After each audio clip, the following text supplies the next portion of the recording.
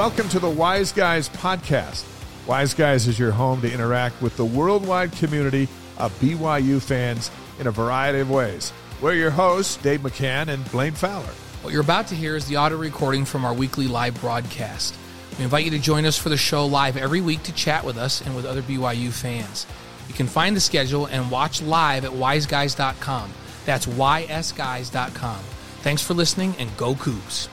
Clearly, somebody paid the DJ for our warm-up music. No, because he's not doing AC/DC doesn't mean I had to pay him. I think there was a transaction to DJ. Hey, everybody. Welcome to Tuesday night. The Wise Guys, Dave McCann, Blaine Fowler. We hope you enjoyed the grooving music leading up to our If it wasn't against copyright, we would have played Jelly Roll, right, DJ?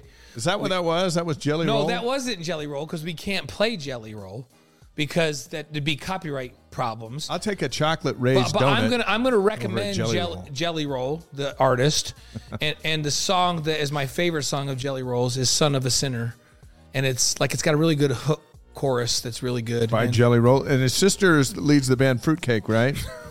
Is that not accurate? He just doesn't respect our music, DJ. Jelly Roll. Come on. That's like the time I met 50 Cent. I'm down at a Tyson fight, and I'm like, what? Yeah, who's 50 Cent? What I call you, 50? Do friends call you 50, or do they just go 50 Cent? If you saw a picture of Jelly Roll, too, you'd be like, that's the guy singing these songs? Come on. Kind of like when you see Post Malone and don't understand how, like, you look at him and you go, that's the guy that all this music is coming. There's Jelly Roll right there. Yeah. I look at Post Malone. That's Jelly Roll right there, who lives here in guys. Utah, and he's awesome. But I look at him and I think all the time in the tattoo chair. Yeah, can you believe that guy? When you hear his music, you're going to be, that's not that guy. But he seems like a good soul to me. Jelly Roll does. Looks a little crazy, but he seems like a good soul. It's homecoming week here in Provo for BYU. The leaves are changing on the hillside. The temperatures are in the 70s. It's the best time of year. It is. And I have, I told you about this today, but for our folks watching out there and listening, so the fall colors I've never appreciated until Sunday because I'm colorblind. We make fun of me all the time. I don't know if it's making fun, but we just tease about it. And it's fun. I make fun of myself, right? Just a little bit. And it's the reds and greens that I can't see. Like they just all kind of blend together. Red has always just looked like brown to me. It looks the same as brown. If I'm playing golf and actually, when you drive with him, red looks green. Yeah, red looks green. That's bad. If I have a red tee and I'm playing golf and I hit the ball and the tee flies up and lands on the grass, I can't find it. It looks the same to me. It blends right in. And so Brenda, my wife, took me up to the mountains and she got a pair of these colorblind glasses that somehow correct your colorblindness. Oh, yeah? And for the first time my whole life, I could see the beautiful reds on the mountainside. You guys, this fall is amazing to me now. The last couple of days, I'm driving around in my car and I just can't take my eyes off of the mountains because I've never been able to see red before. So the first time in my life, I'm seeing these beautiful hues of reds on the mountainside. And so don't take for granted the beauty that's out there. I've never seen that. And for my first time in my life, I've seen it this weekend. While you're driving around staring at all the reds, remember there's a car in front of you. So here's the thing. I'm having a hard time. I might actually like the Utes uniforms right now because I have this great fondness for red now that I'm just seeing it for the first time. And it's pretty cool color. I didn't realize how cool red is. But on the mountainside, you know how there's different shades of red with all the oaks up there? Yeah. The scrub oaks and the Rocky Mountain big tooth maples go red. I've never been able to see any of that. They just look brown to me. That's cool. I'm glad you were able to do that. No, That's awesome. So that Saturday was a real downer with the game, and then Sunday was a real upper, being able to see the colors in the mountains for the first time in my life. It was really cool. Right out of the gate, we got a fantasy football question. In the 10-man PPR league, would you trade Kamara for Swift? Now, listen, I wouldn't trade for Swift. Swift's been hurt, still is, I think. That's allowed Jamal Williams to Jamal Williams lead to league in touchdowns. You think they're just going to bench him for Swift when Swift comes back? And Kamara is still the dude with the Saints, even though he's been banged up. Hey, if you don't have Taysom Hill, shame on you. I got Taysom Hill. I picked him up today. You have Taysom. I don't have him. And in my league, I'm not even going to get going on because I don't want to dog on people. But it's all right. It's a long season in the fantasy world. Yeah. Okay, I'm just going to dog on one person. All right. Matt Stafford. What in the crap is wrong with Matt Stafford? He's my quarterback, and he's killing me. The Cowboys. dominated him. But I had Cooper Kupp, and he did get Cooper Kupp the ball. Yeah, Cooper Kupp. So I appreciated that for me, but I don't know what Chubb he's is got my going best on. player on my fantasy team. That dude's consistently getting me points every week, but my quarterback Chubb's good. is losing me games every week. Well, he's got it. They're the Super Bowl champs, so he's got to figure it out. Hopefully things turn around. You know, Jaron Hall had an out-of-character game Yeah. on Saturday. We'll talk about it a little bit. But he, too, there wasn't anything right about him for most of that game No. against Notre Dame. Hey, before we get into stuff, we want to invite you on Twitch. Make the free account. Click on the chat button here at the bottom of the screen and follow us there. And on YouTube, subscribe to us. It's free. The link is in the chat. Just go there, hit subscribe, and then you're all in, and we can grow, and you can hang out, and we'll do this whole thing together. Yeah, no, absolutely. We need you to subscribe. Doesn't cost anything. So, hey, and 1010 forever. I appreciate that. BYU Sports Addict said, hey, that's a cool color story, Blaine. And then 1010 forever says, hey, Blaine, the Utes unis will still be ugly. You haven't missed anything. Even not though I seeing that. appreciate red, the Utes unis will still be ugly. I appreciate that. We had a lot of plays we broke down on after further review, which you can see on the free BYU TV app anytime. So after tonight's show, you can go there and check that out. We broke down a whole lot of plays, maybe the most we've ever been able to dissect in an hour from the game Saturday night. And coming up, we're going to look at that Notre Dame game. We're going to discuss that 4th and 1 call, and we'll ask you, what call would you have made on 4th and 1? Yeah, we're interested. We're not going to do that. Don't answer that yet because we're going to get to that in just a little bit. Hey, the SEC comes to Provo this weekend. Have we ever had the SEC up here? Mississippi State. Okay, that's right. So and I think this is only the second team that's ever come. So Arkansas is going to make its first trip to Provo and to BYU.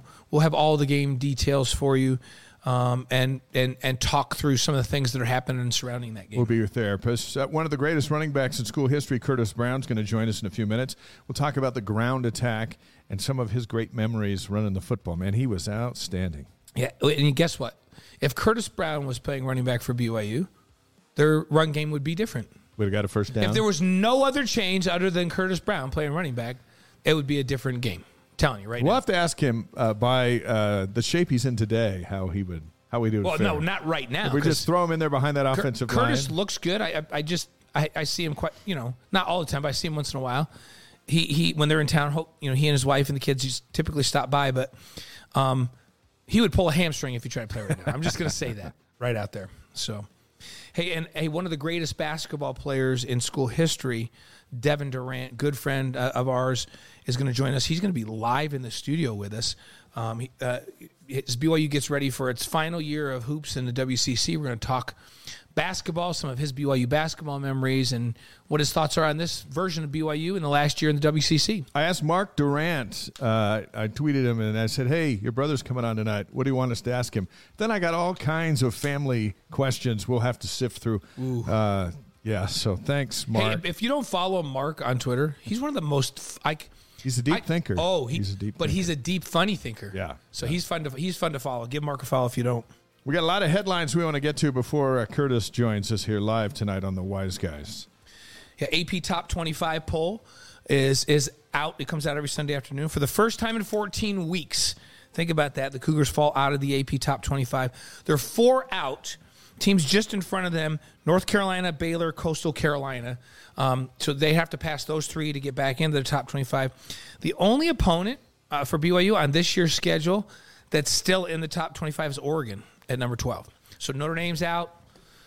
I think if they beat Arkansas, they can get back in. I there's so much that's been going on every week. And Yeah. I agree with you. I think a win over Arkansas, especially if it's fairly convincing, let's say they win by 10, I think they get back in. How about they play like a top 25 team, which they haven't done since beating Baylor. Yeah, hey, coming home and, fixing some of the things they did wrong this last week and getting a win where they look good in all 3 phases would do a lot for everybody's confidence. But I think there's a chance they get back into the top 25 after 1 week if they get a win over Arkansas at 6-2, or it would be at that point 5-2. Yeah. I think they'd be back in. The game is sold out on Saturday at LaVell Edwards Stadium. That's going to be pretty cool. Let me give you the game day information. Join us on BYU Sports Nation game day starting at 11:30 a.m. Mountain Time. There, the boys right there. Our 2 hours of live coverage will take us up to kickoff between BYU and Arkansas at 1:30 Mountain on ESPN. The live postgame show follows back on BYU TV. First time the Hogs have come to Provo, probably the last. Weather's going to be perfect, and we'll be out there at Cougar Canyon for the first hour with everybody, and then we'll go into the stadium, our stadium perch.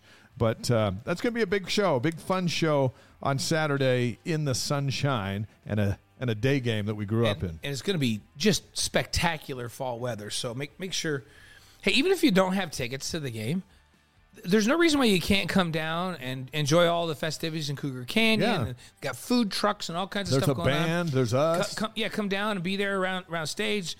The show, we're on live on television, but also it's on speakers all around, and you can, come down and be part of it. You don't have to have a game ticket to come hang out. Come on with us. down, hang out. That'd be fun. So 70 degrees going to be. And Arkansas is a 1.5 favorite. BYU opened a slight favorite, and then the money hopped over to the Hogs, which I'm not surprised about. So, no, I think, it's a toss-up game. Yeah. When we look at the talent, BYU at home at elevation, I think, is a big advantage. I think they're going to be angry this weekend. I think Scary Kalani is going to be the coach this Saturday. That's good because Halloween's coming up. When Scary Kalani shows up, BYU plays better. And then the uniforms, they're going to have the white tops and white pants, but royal trim. Let's show you the picture here. Yeah. It's kind of cool. It's the first time I believe we've changed the helmet. Custom painted royal helmet. So there's the one side. Yeah, that looks normal. That Y on the left side. And then here comes the other side. Yeah. Whoop, look at that. Yeah. It's like a cougar. The growling cougar. Yeah. I don't think we've ever messed with the helmet in my lifetime to this extent. That's a pretty cool. And it's a white face mask, of course, with the white chin straps. It's a pretty clean look. I think it's going to look cool. And then the Hogs, they're going to come in. They'll be in red. Go Suey. Red tops, white pants, red helmets. Are you going to wear your glasses to the game so you can see that? I probably actually will. You should bring them. I think I'm going to bring them. They're pretty cool looking too because they look like mirrored sunglasses, but yeah, it's pretty cool. I might do it just to be able to see the red in their unis. Yeah. Plus, you're going to want to see what's in the sky. Yeah. Oh yeah, because we're going to have an F-35 fly over. Couple of jets, which is my favorite aircraft now. Yeah, because they come in low, they come in loud. Now that all the avionics have kind of caught up, and it's the best fighting aircraft in the world now. So jets from Hill Air Force, they're going to buzz the stadium after the national anthem. F-35s. Is our boy Clark Heyman gonna? He's on a boat in North Carolina offshore. He texted me today, so he's not going to be here. He's on. But did he make sure that this happened though? Yeah, I said, "Hey, we all still good?" And he goes, "Yep." But he goes, but I'm out. I've turned it over to the other guys. And so for those of you that haven't followed it, Clark Heyman, who's a BYU grad, he coordinates these flyovers. He's a big. Let's just call him a big shot, right? He is a big shot. He's a major. Yeah, he's a big shot. Flies multiple fighter aircraft, but he coordinates all of that out of Hill Air Force Base, and he's going to make sure that those F-35s are flying over on time. Yeah, and precision. Cool. And really a day flyover. Like a night is okay because they can turn the afterburners on and you can see them and you hear the noise. But the day is when you want to fly over. Yeah, especially in front of a full house. And then the Cougs come out. The fireworks in the stadium. Yep. Should be a lot of fun. Cougars are 4-6 against teams from the SEC. First game was a 17-14 loss. Yeah, remember at number 6 Georgia in '82. You were there for that one. We had a shot to win. Yeah. Our birthday boy Steve Young threw five interceptions. Yeah, I was just but he got over that. Just texting with Steve earlier. He got over that. Wishing him a happy birthday. It's Steve Young's birthday today, everybody. Wish Steve a happy birthday. Last game against the SEC was that double overtime thriller at Tennessee. When Zach Wilson and Micah Simon connected on that bomb, they kicked the field goal as time expires, going to overtime, going to a double overtime, and Tyson Williams runs through the Tennessee defense. Mm-hmm. Just the fourth time Arkansas has actually played in the Mountain or Pacific time zone in the last 32 years. Yeah. And the first since 16. When's the last time they played at approximately 5,000 feet? What is Fort Collins? They were at Fort Collins in 2016. Fort Collins is like 5,200 feet. And then we're going there next year. Yeah, which I think is cool. That's a pretty good, I think it's a pretty good game to play. And if you're going to play a non-conference game against an SEC opponent, I think that's a good one to go back and play Arkansas. They're typically really good, but they're not in the top 3 in the SEC. You get a win against Arkansas, that's a big deal. All right, we've got some details to get through. Curtis Brown is standing by. So before we get to Curtis, let's run through as much of this stuff as we can, including a schedule update. Right. So BYU is going to play at Liberty next Saturday in Lynchburg, Virginia.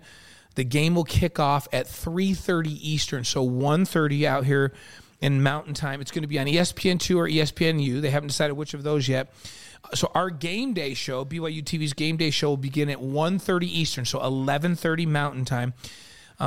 We think there's going to be a huge contingent, pretty certain of BYU fans assembling for this one. So next week on the Wise Guys, we'll visit with Amanda Cox, who coordinates the alumni activities in and around the Virginia area. As we always do, we check in with the Alumni Association president in the area where BYU is playing. We'll talk to her about all of the activities surrounding the game for BYU fans and get you all ready to go. We got a lot. We've been to Virginia when they were playing the Cavaliers. There are a ton of BYU fans. That'd be back so there. fun. I expect a takeover of that stadium at Liberty. Flames are pretty good. I think they're 5-1. No, they're good, and they you know what, they've modeled what they're doing after BYU, and they old school BYU where they're just throwing the ball all over the place. So they're really fun, and they've got some talent. They've done a good job at Liberty. Women's volleyball at St. Mary's on Thursday, at Pacific on Saturday. Big match coming up at number 4 San Diego on October 21st. Cougars are 12th in the country now, 13-3, and 6-0 in the WCC. And then soccer, BYU hosts Portland on Saturday at 7 p.m. Mountain on the BYU TV app. That's a big one for the Cougars. BYU's 5-2-5 overall and 1-0-2 in the WCC. 5-2-5? Yeah, I know. That's disappointing because they've got some talent. It's young talent. So the rule change that eliminated overtime during the regular season, that's had a major impact on the Cougars. 5 ties. Yeah, that rule change has made it so we're going. That's why you're going, and 5? Yeah. 5-2-5? 5 ties in a season. Yeah. Softball, the weather's so nice. They're playing. BYU's going to host College of Southern Nevada Friday at 5 Mountain Time at Gail Miller Field as they work through the fall exhibition schedule. You can just show up and watch them. Yeah. Zavodnik's out there hitting the home runs. You want to see that? When we came by on our way from after further review tonight, we drove by the baseball stadium and the softball complex, both right there back to back one another. Music was playing. The baseball team was out there. It's like spring. And BYU's going to roll out their blue and white scrimmage on Friday night, 6 o'clock at Miller Park. The Cougars are going to host Utah on Saturday, October 22nd and October 29th in a pair of exhibition games. They start at 1 at Miller Park. Admission is free. So, hey, BYU went 33 actually, and 21 last year. Trent Pratt, who was on Wise Guys a few weeks ago, he's getting ready for the first full season as the Cougars head coach. Remember, he took over mid-season last year, and they had a nice little run down the stretch. So if you're in Utah and you want to go sit in the sun and watch softball or baseball, that's going on. Yep. Men's basketball, BYU picked to finish their final year in the WCC, tied for third place with San Francisco. Gonzaga is number 1, St. Mary's number 2. Sophomore Fusini Traore. No surprise. No shocker there. Traore named preseason all-conference. No surprise there either. BYU's going to scrimmage against Stanford on October 22nd in Santa Cruz, California, which will be interesting. They've got their blue-white scrimmage Wednesday on the 26th at 7. And then this Thursday night, Midnight Madness, 11:30 p.m. at the Marriott Center. They're going to have some activities, and they invite the students to come over from the dorms and all that and hang out with the men and the women. That'll be fun. That scrimmage, when it came out, everybody acted like it was like a double secret kind of thing, and then it got out, and now it's just out. So. Now it's no secret. Yeah, so, hey, in women's basketball, BYU's picked to finish 3rd in the WCC behind Gonzaga and Portland. Lauren Gustin was named all-WCC preseason first team. BYU went 26-4 last year and 15-1 in conference, but they lost head coach Jeff Judkins and top scorers Shaylee Gonzalez to the transfer portal and Paisley Harding to graduation. That's a lot. Even if they just had Shaylee back, I think they'd be picked to win. I do too. I was surprised that they were picked 3rd. I would have picked them 2nd. Yeah, their first game is an exhibition game. They're going to play Westminster on October 27th. Yeah, I'm actually surprised they're 3rd. But honestly, if Shaylee Gonzalez is coming back, who's the best player in the league, they'd be a sure number 1 pick. But without her, questions are out there. We'll see how they go in this first season. Cross country ranked number 1 in the nation for the men. The women are number 5. Both teams compete Friday in the Wisconsin Invitational in Madison, Wisconsin. Yeah, and Ed Eyestone's been a good friend of ours and a guest on our show on Wise Guys, and Man, does cross country have it rolling, both the men's and the women's side. Oh, yeah. Dominating program, one of the premier cross country programs when you combine men's and women's in the country, without doubt. Great cross country. So how about women's golf? Cougars finished up play today at the Dale McNamara Invitational in Tulsa, Oklahoma. They were tied for 7th place out of a field of 13. Really heavily, talented field in this one. They'll compete in the Maryland Smith Sunflower Invitational next Monday and Tuesday in Lawrence, Kansas. Yeah. That Big 12 country, that's where KU is. That's where we're going to hang out for generations to come. Upcoming guests next week, David Nixon will join us. Andrew George will be with us. Amanda Cox from the alumni group from back in the South, the Carolinas, Virginia area. Brandon Doman back with us with Steve Cleveland, former basketball coach, in a couple of weeks. And talk to Lemma Harrington. He's set for November 1st. So fun to have him Lemma there. Max Hall's coming back on November 1st as well. A couple of teammates next week when we have Nixon and George in here. Those are teammates. That'll be fun. Be good. Our first guest tonight is number 3 all-time in rushing at BYU. Finished his career with 3,193 yards and 34 touchdowns. He's also the first Cougar running back to log back-to-back 1,000-yard seasons. It's a pleasure to welcome the great Curtis Brown to the Wise Guys live from Fresno, California. Curtis, welcome to the show. CB, what's up? How are you guys? We're doing good. Hey, this isn't confirmed, but we're assuming that you are the first and only running back in school history to be the father of triplets with your wife, Kim. How are the kids? They're doing well. I'm actually parked right outside of their practice. I got roped into being their soccer coach. And so you talk about a sport that's frustrating. You talk about games and ties and things like that. Soccer is one that, yes, a lot of ups and downs and wishing for a score, and I'm used to these, 48 to 35 games. And so these 1-1, 1-0 games, it's definitely different. How old are the triplets now, Curtis? Triplets are 9. And then I got Trey he just turned 8 in into July. So this is the triplets you're coaching in soccer, right? Well, so it's the 2 older boys, and then my youngest. So my daughter, she's on her own team. Oh, so she's not. It's not co-ed anymore. They're old enough that they're playing. No, she could have, but she said no. I don't want to be. She's a little bit more confident when she's with girls. Oh, okay. The boys, they're getting a little bit too physical here. Yeah, and at 9, they're starting to spread out and run plays and do all of that, right? I think about when they're like 5 and 6 and you go to watch the game, it's like just I call it the hive. Like it's like a beehive of bees that just follow the ball around, right? Oh, for sure. Oh, yeah. For sure. That's what we look like our first game. I mean, I have to take responsibility for that. We only had 2 days to practice, and then they threw a game at us. And so the kids have been developing, but no, this is definitely a sport I'm just using to help build my own character, help build the kid's character, but they're not they will not be getting scholarships through this program for me. But it's gonna prepare them later on. It's not hand-eye, but foot coordination, agility, ability to cut, speed, endurance. There's so much to be learned from soccer that applies to other sports. It's a good foundation, right, for whatever else they want to do. Blaine, you hit the nail right on the head. You mentioned one of the guests that's going to be on your show either next week or the week after, Steve Cleveland. Right. He's actually in our ward out here in Clovis, California, and I actually saw him. He said to tell you guys hello, but he was the first one to mention that to me. He said, you think of all the sports out there that are great, they're universal sports that they can just get you fundamentally built up in all different kind of aspects. And he was like, it's soccer. You're learning teamwork, you're learning hand-eye coordination and foot coordination. You're learning how to zone defense and agility. And so essentially that's the only reason I'm doing soccer this year is because of that. Are you going to let the boys play football? What's your thought on that? Next year I'm giving them the green light. Kim was mad at me because she wanted him to do it this year. Oh yeah. But I just had this feeling. If I'm just being candid, like my kids have had it pretty easy in life. They haven't had too many trials. They haven't had any big disagreements. I mean, football, let's face it, it's a physical, I won't say violent, but it's an aggressive sport. And for kids, I think that's the biggest thing you learn, is that part of the game is you might hurt someone else when you're running into them, when you're tackling somebody, whether you're on offense or defense. And so I would just say my kids aren't used to getting hurt.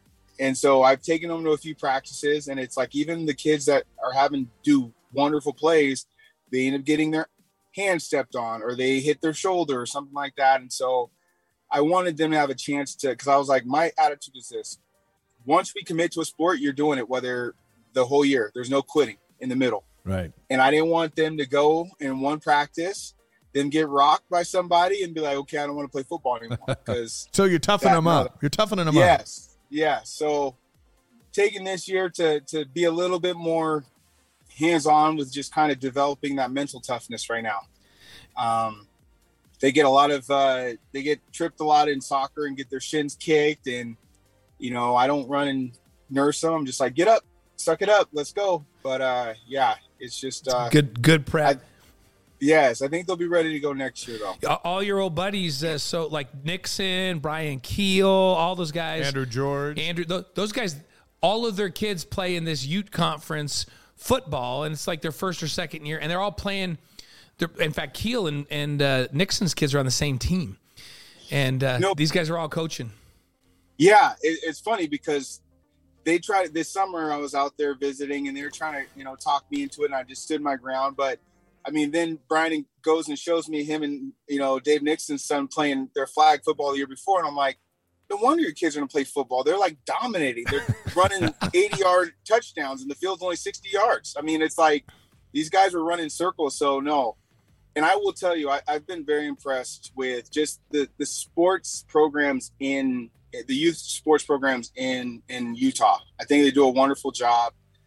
Obviously there's a lot of kids out there and they cater to that. And when you're out there, I definitely appreciate it more, now that I have kids at that age. I appreciate just how much that they put into these different programs. And so, yeah, no, I definitely missing out on that being here in California, but I don't miss the upcoming months of freezing snow on the ground. Yeah, that's nothing to miss right there. You're right where you should be, doing what you should be doing at soccer practice. We feel bad because we've pulled you away from practice, but we're certainly glad. I'm glad. I told them this call went from 5 to 7 o'clock at night, so I'm not missing full practice.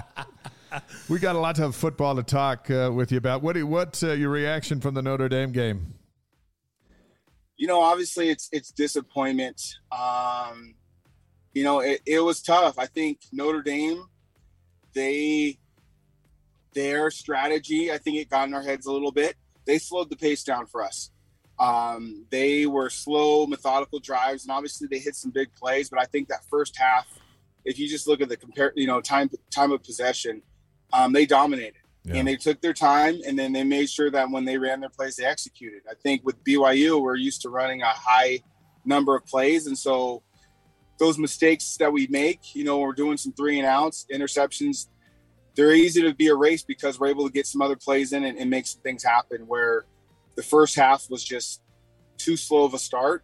But I'm extremely proud of the way they've bounced back in the second half. I mean, to go out there to have, Epps is really emerging himself as one of the top receivers and a playmaker. And so I think overall, obviously it's disappointing, but they demonstrated that they could compete and they could come back, and they need these experiences. I mean, all this is in preparation for next year, I believe, where that's going to be the level of toughness day in and day out. Yeah. And you're not going to have a couple, gimme schools that you're going to go up against. Even the worst schools are going to be the most physical games that they've probably ever played. That's a great point in that new league. What's your thought on the running backs? So Chris Brooks, in this last game, he had 14 rushes for 90 yards, had a couple of big ones. You've got Brooks, you've got Lopini Katoa, Miles Davis, who was nicked up and should be back this next week. What's your thought on those three? Those are the three that have gotten carries here to this point in the season. It's interesting because they all have, it seems that whenever they've been in the game, they all bring a different dynamic. Obviously, Katoa has the most experience from a BYU perspective. He's the most familiar, with the offense. And, I think with Brooks, he's just, I was out there this summer. It blew my mind how incredibly in shape these running backs are. These guys are some specimen. Brooks, he's a physical runner. I think the toughest thing going on right now, and I'm just being me and be candid, is that there's a big rotation. When you have running backs like that, everybody's trying to develop a rhythm. You don't want to have this mentality where I have to make every play a big play because I don't know when I'm going to be able to carry the ball next. And I think that was something that I remember feeling my sophomore year was we passed the ball a lot. And so there are games and times where I felt like I had to try to run and juke everybody. And it wasn't just about getting 2 or 3, strong yards. It was like, I don't know when I'm going to carry the ball again. And so I think that's the challenge that we're seeing right now is even though those running backs have shown, flashes of greatness, there's just an inconsistency with their ability to, carry the ball throughout, 4 quarters of a game. So you'd like to see, if it's Brooks, just leave him in there until you have to drag him off. Most definitely. If it's Brooks, leave him in there. If you're going to go with a 2-back set, and every scheme's different, and every offense is different. I know that when I was playing, majority of our plays were 2-back systems. It was either 1 or 2 running backs at minimum were going out for a pass as well and getting involved. And so even if I wasn't getting the ball as a handoff, Fahu might be getting it at catching out of the backfield. Manasseh, Fui, like there were ways to incorporate, everyone into the offense. And so that's the difference right there is that even if these guys aren't necessarily running the ball, it's catching the ball in the backfield. The more touches you get, the more familiar you get with with how things are going in the pace of the game. And I just think that's being out there is one of the most critical things. It's just hard to run onto the field, run a running play, and then come back off and then go back on 3 plays later. It's a great point. Hey, Curtis, it's 4th and 1 late in that game.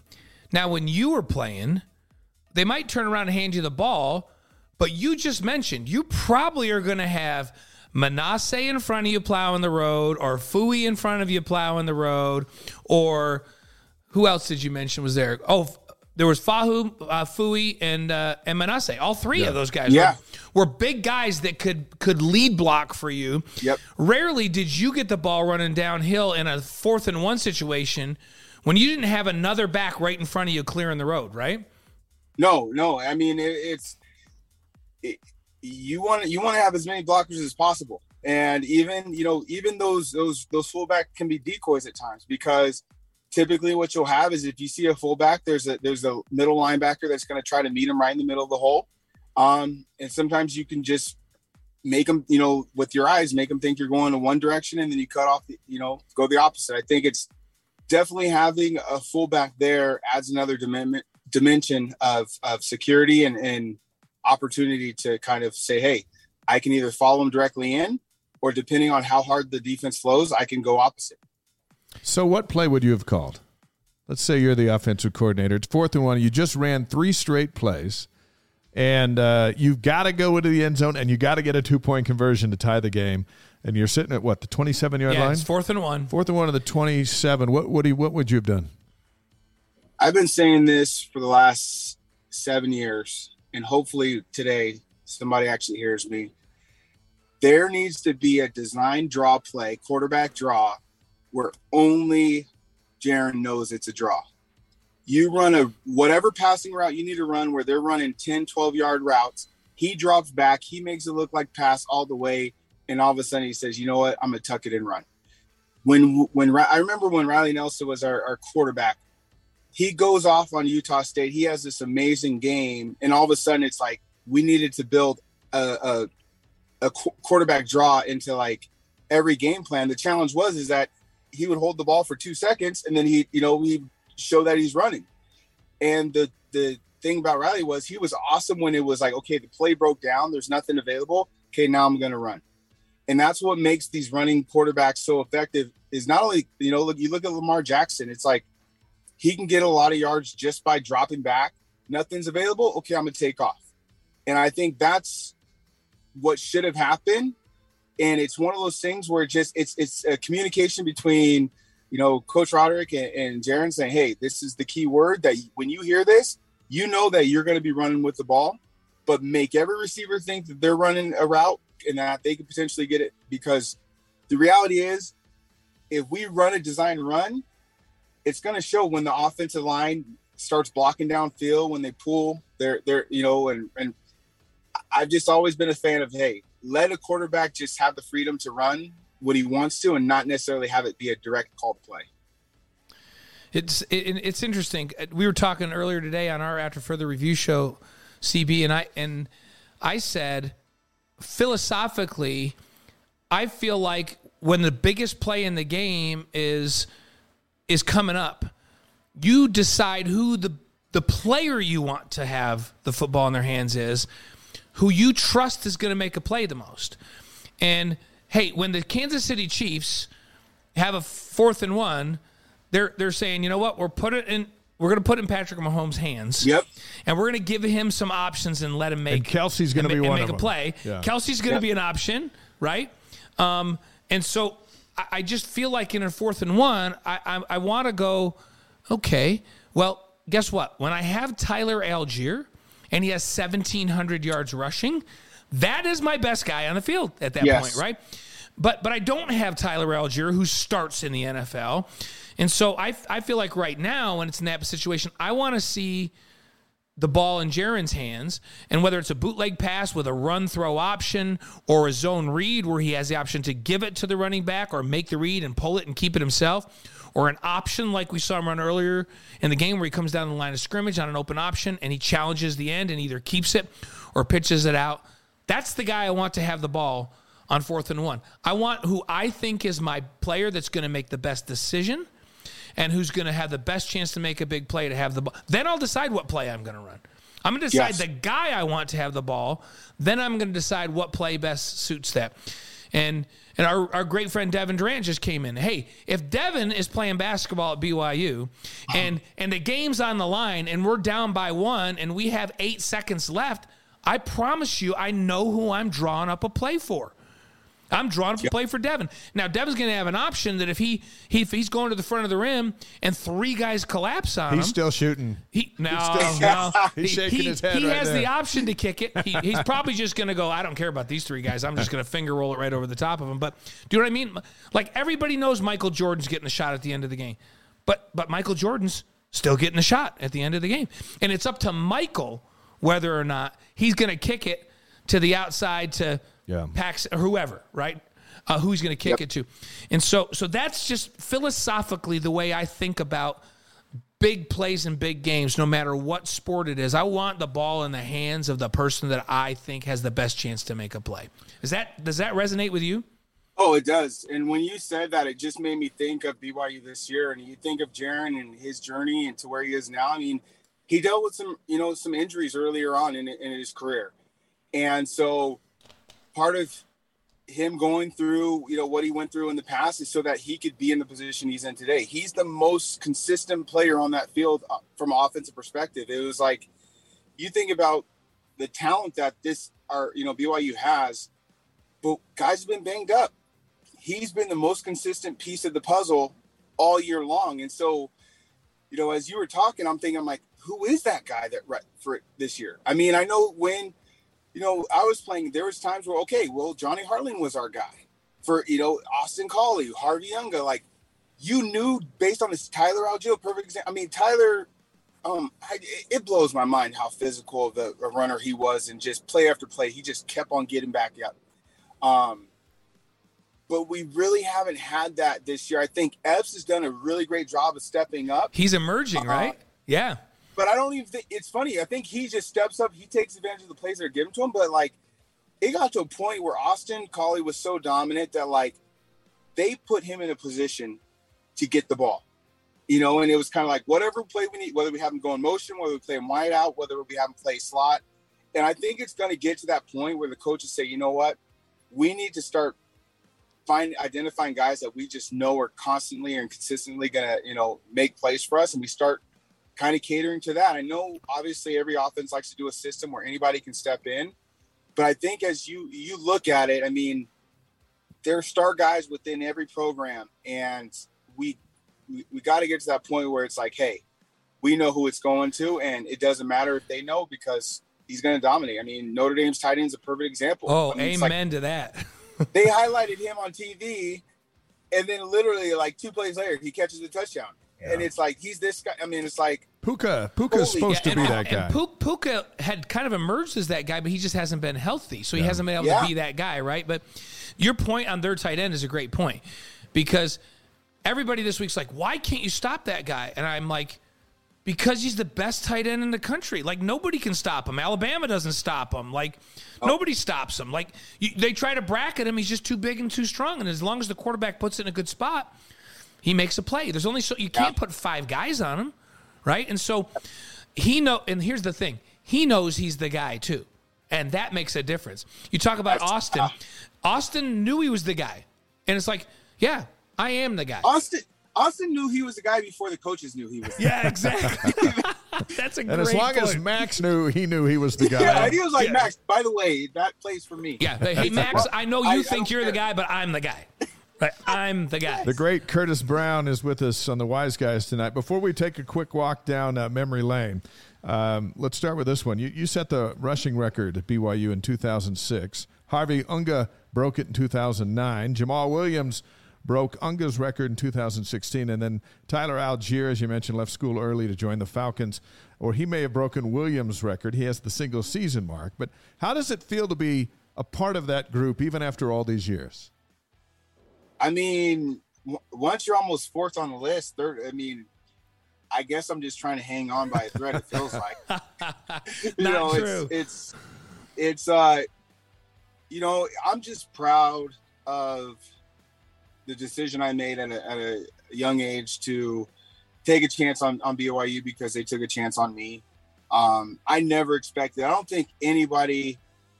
I don't care who you are. Maybe in college basketball, it's a little bit more predictable, but I think in college football, you see all the time these guys that are these highly ranked players out of high school, and they go to the school and they're there for a couple of years and they end up transferring because things aren't working out. And I can honestly tell you, I never expected that I'd have the career I had at BYU, but I'm grateful. There were so many things that had to fall into place for that to take place. But I'm just truly humbled and grateful. And then to see the talent and the type of guys that we've been able to recruit to BYU since I've left, to me, that's what I'm most proud of. And that's one of the things I took a lot of pride in when I was would be hosting these recruits, was just forget what people on the outside are telling you. I mean, BYU is a special place. And if you're focused on getting a great education, if you're focused on having a great football experience and getting exposure, national exposure. And at the end of the day, the coaches are straight up. If they believe that you're going to be the guy, they're going to do everything they can to help you be the guy. And I think that can't be said at a lot of colleges, where kids are promised the world, and then all of a sudden, a year and a half later, the coach transfers, and it's like, oh, well, figure it out somewhere else. Yeah. And so I'm proud of those guys. I'm look at Tyler. Tyler wasn't even a member of the church. And I assumed he was for the longest time, but just he knew what he wanted out of life. He knew what he wanted out of the program, and was willing to walk on and demonstrated that he deserved to be a scholarship guy. And now he's making big plays in the NFL. Yeah. Curtis, when you were getting recruited, how difficult was that to make the decision to come? I mean, how much did you know about the culture at BYU and what that was going to be like? You were kind of taking a chance to come. What made you go, it's worth the chance? I'll be honest with you. When I took my trip out to BYU, I just basically got kicked to the curb by Washington State. I was supposed to take a trip out there, and then it fell through. They offered too many scholarships. And then so BYU came the following week, and it was more of like, you know what? I'm just happy that somebody's still interested in me. But then as leading up into the weekend, I went to a Catholic high school, and I would say that the Catholics had some funny stories to say about, the LDS, the LDS church. And so I was a little bit nervous as an 18-year-old kid, 17, about to be 18 years old, about to go on a trip. I was like, Dad, you're going with me, right? You're going to be with me, right? I'm like, no, but it was one of those things where once I got out there, the moment I stepped off the plane, I could tell something was different. Just being in the airport, you go from an airport in LA to an airport in Salt Lake City, and it's cleaner, it's nicer, the language that's being used, the respect people are showing you. And then to arrive on campus, I mean, Kalani Sitake and Aaron Roderick were my grad assistants at the time. And so they were the first people I met at BYU. And so to me, the first thing they did, they like get inside the stadium, and it blew me away. And so, yeah, I took a chance, but it was a little bit familiar being in a private school in high school. I was used to being a minority in a predominantly, white school. And so that wasn't nothing new to me. Rules and expectations, that wasn't anything new to me. And, it was humbling because I realized that these guys could play. I thought, BYU, nobody, can play out in Utah kind of thing. And I was quickly humbled. I mean, there's some freaking athletes out in Utah. And I think now nationally it's recognized. Let me throw two names at you. George Curtis, trainer, and Matt Berry, your quarterback. What impact did those two have on your life? My life is forever changed. Number one, because of George Curtis. That man is just truly, he will forever have a strong place in my heart. He saw something in me years before I saw it in myself. He used to always see, whenever he saw me, he's like, you'd make a great Mormon. You just need to add water. And for some reason, it just didn't click to me. It was like, I'm a plant. Like, I'm going to grow into I didn't realize till after that it was talking about baptism. It was one of those things like, oh, they're having, we're going to the steak center. I literally remember thinking the steak center was a restaurant. It's like just some of these things that just never really clicked until you become a member and you're like, okay, that makes sense. But, George, he always saw something special in me. And, it took me kind of having a bad semester. I was redshirting that year and was having a tough year in school. And, he'd come up to me and he just said, "Hey, how you doing? Checking in, and we'd love to have you over for dinner, and we'd love to invite you to."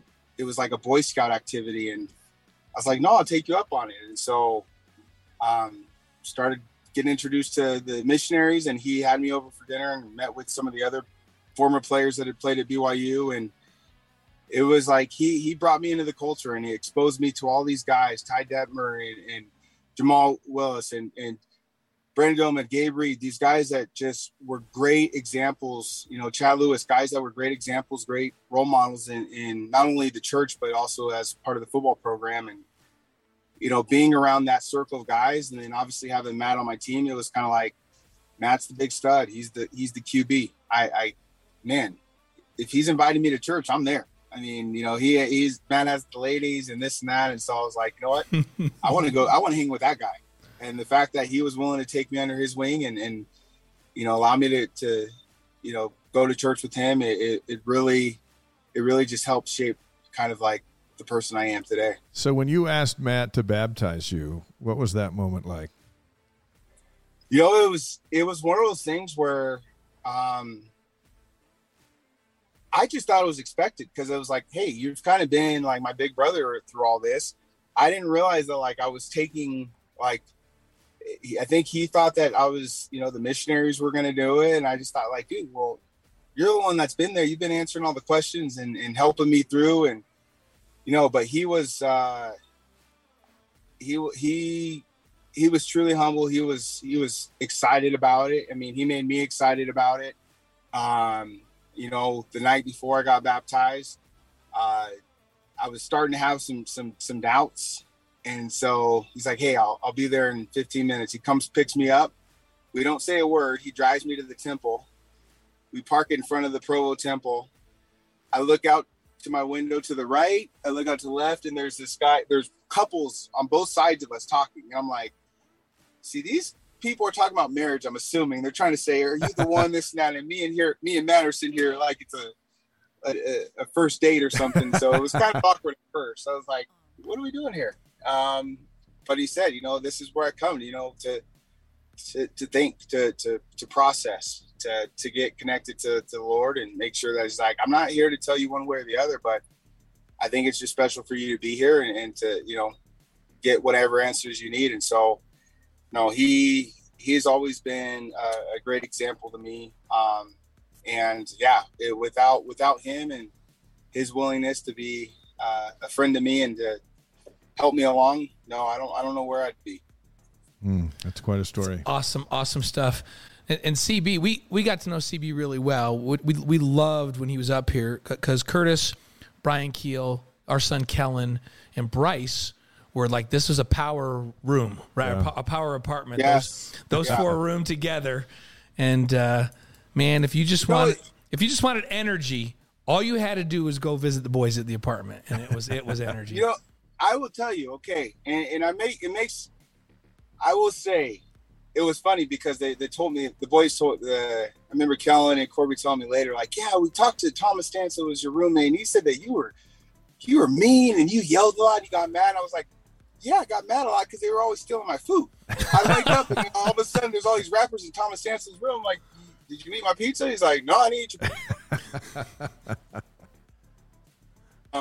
And so they're like, yeah, we were kind of apprehensive at first. We didn't know what kind of roommate you would be. But literally, that was my first exposure. My second year at BYU, that was my first exposure. I was redshirting that time, having all, LDS roommates.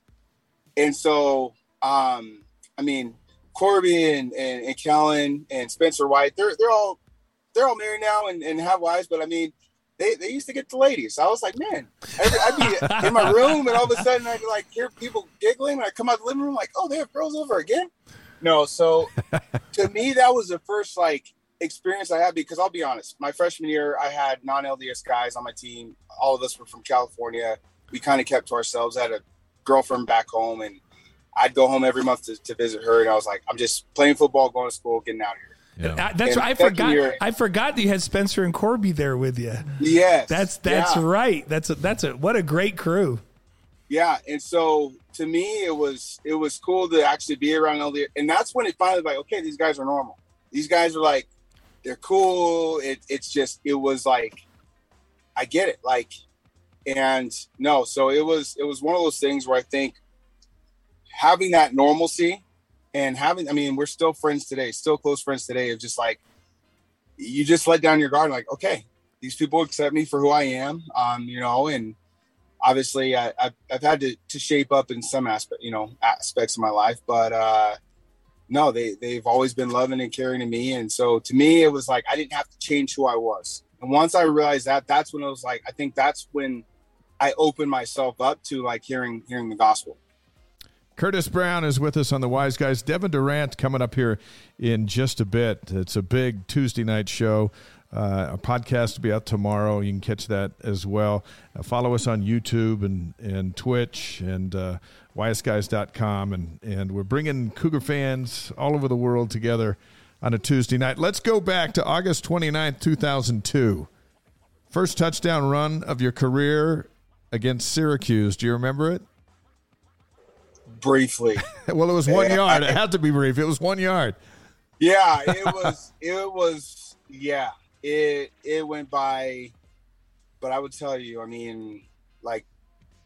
it's crazy because I think about all the games. That was probably the last one that I remember. Like, you would think it'd be the one that stands out the most. And so for the first time, you actually made me think back to it. I'm like,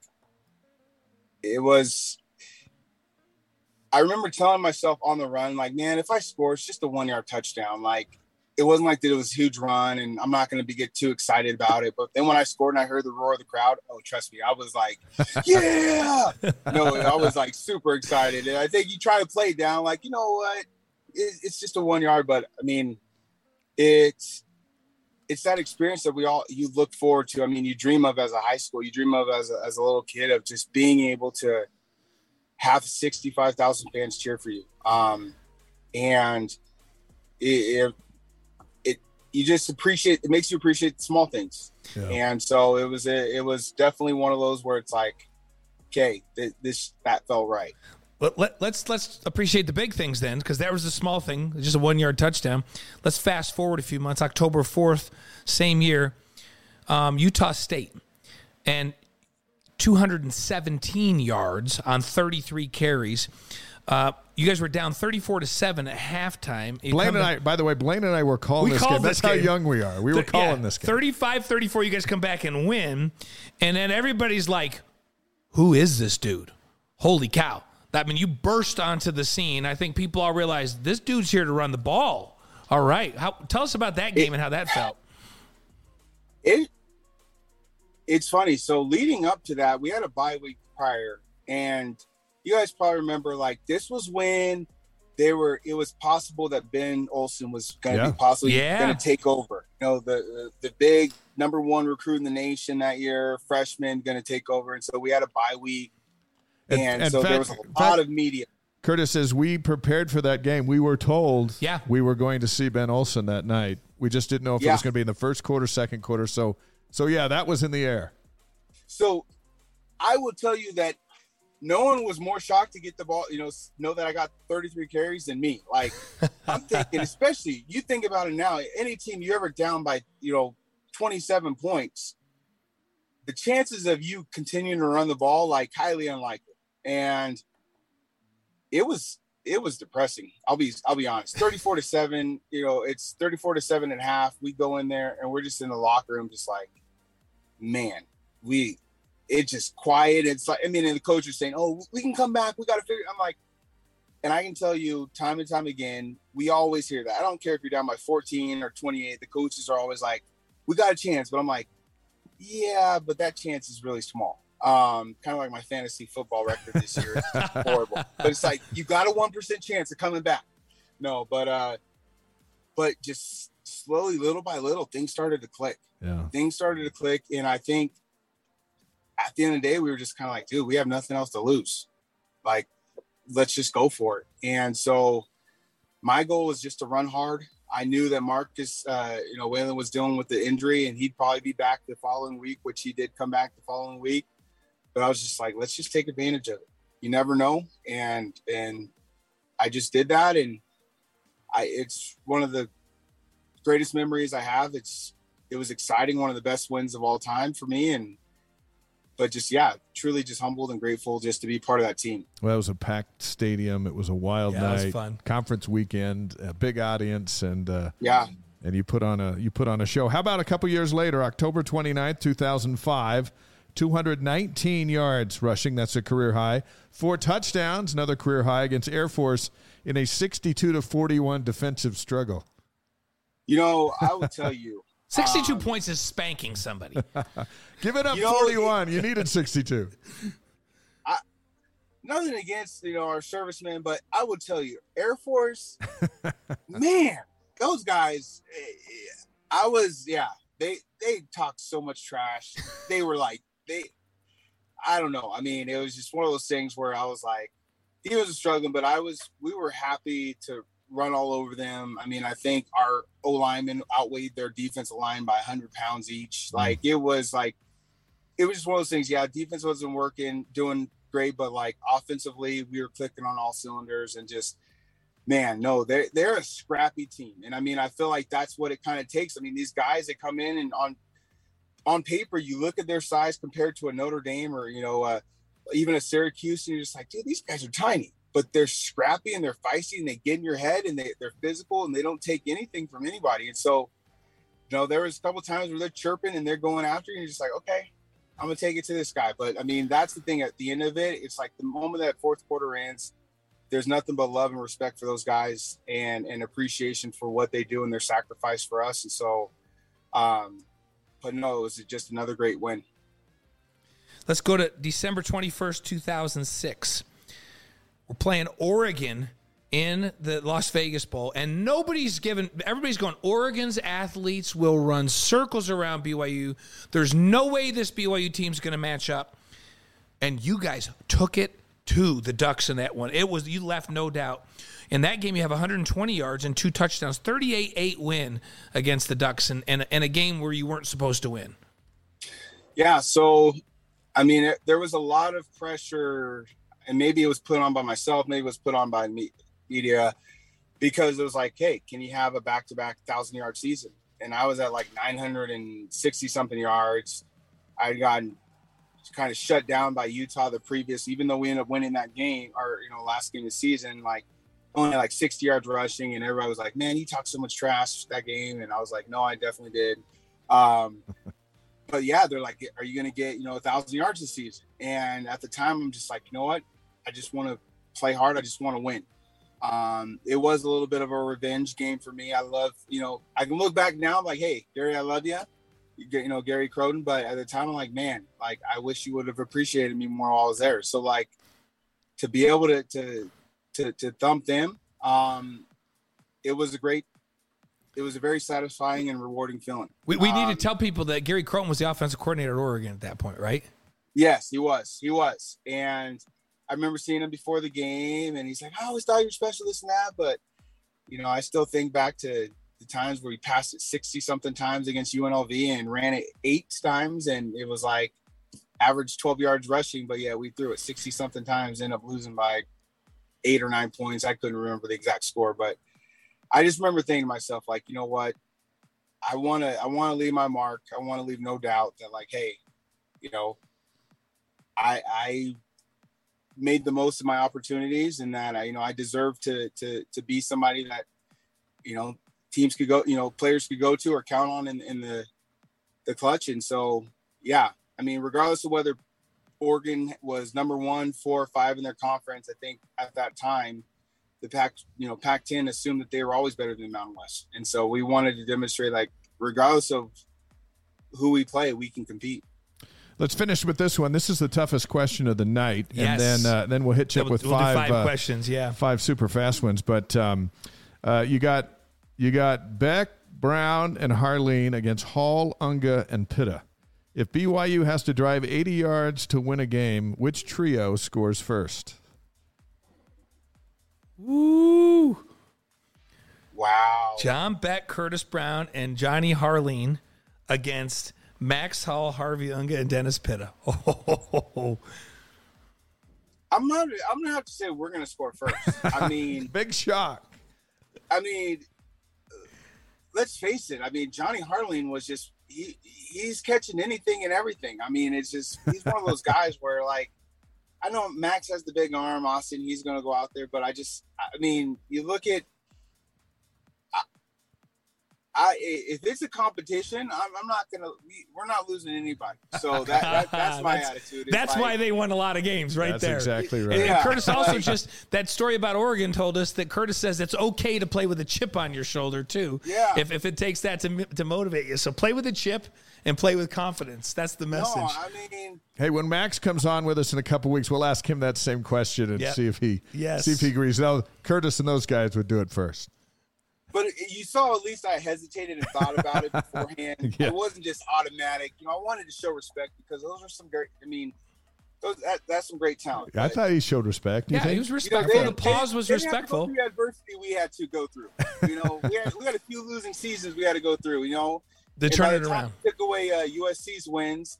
We couldn't even go to a bowl game by then. It was like, I remember. They're like, oh, USC had all this happen. We're gonna take away their wins. I'm like, had they taken away the win actually during the season, we would have been in a bowl game. So yeah, right, there you go. Well, that's a good answer on that one.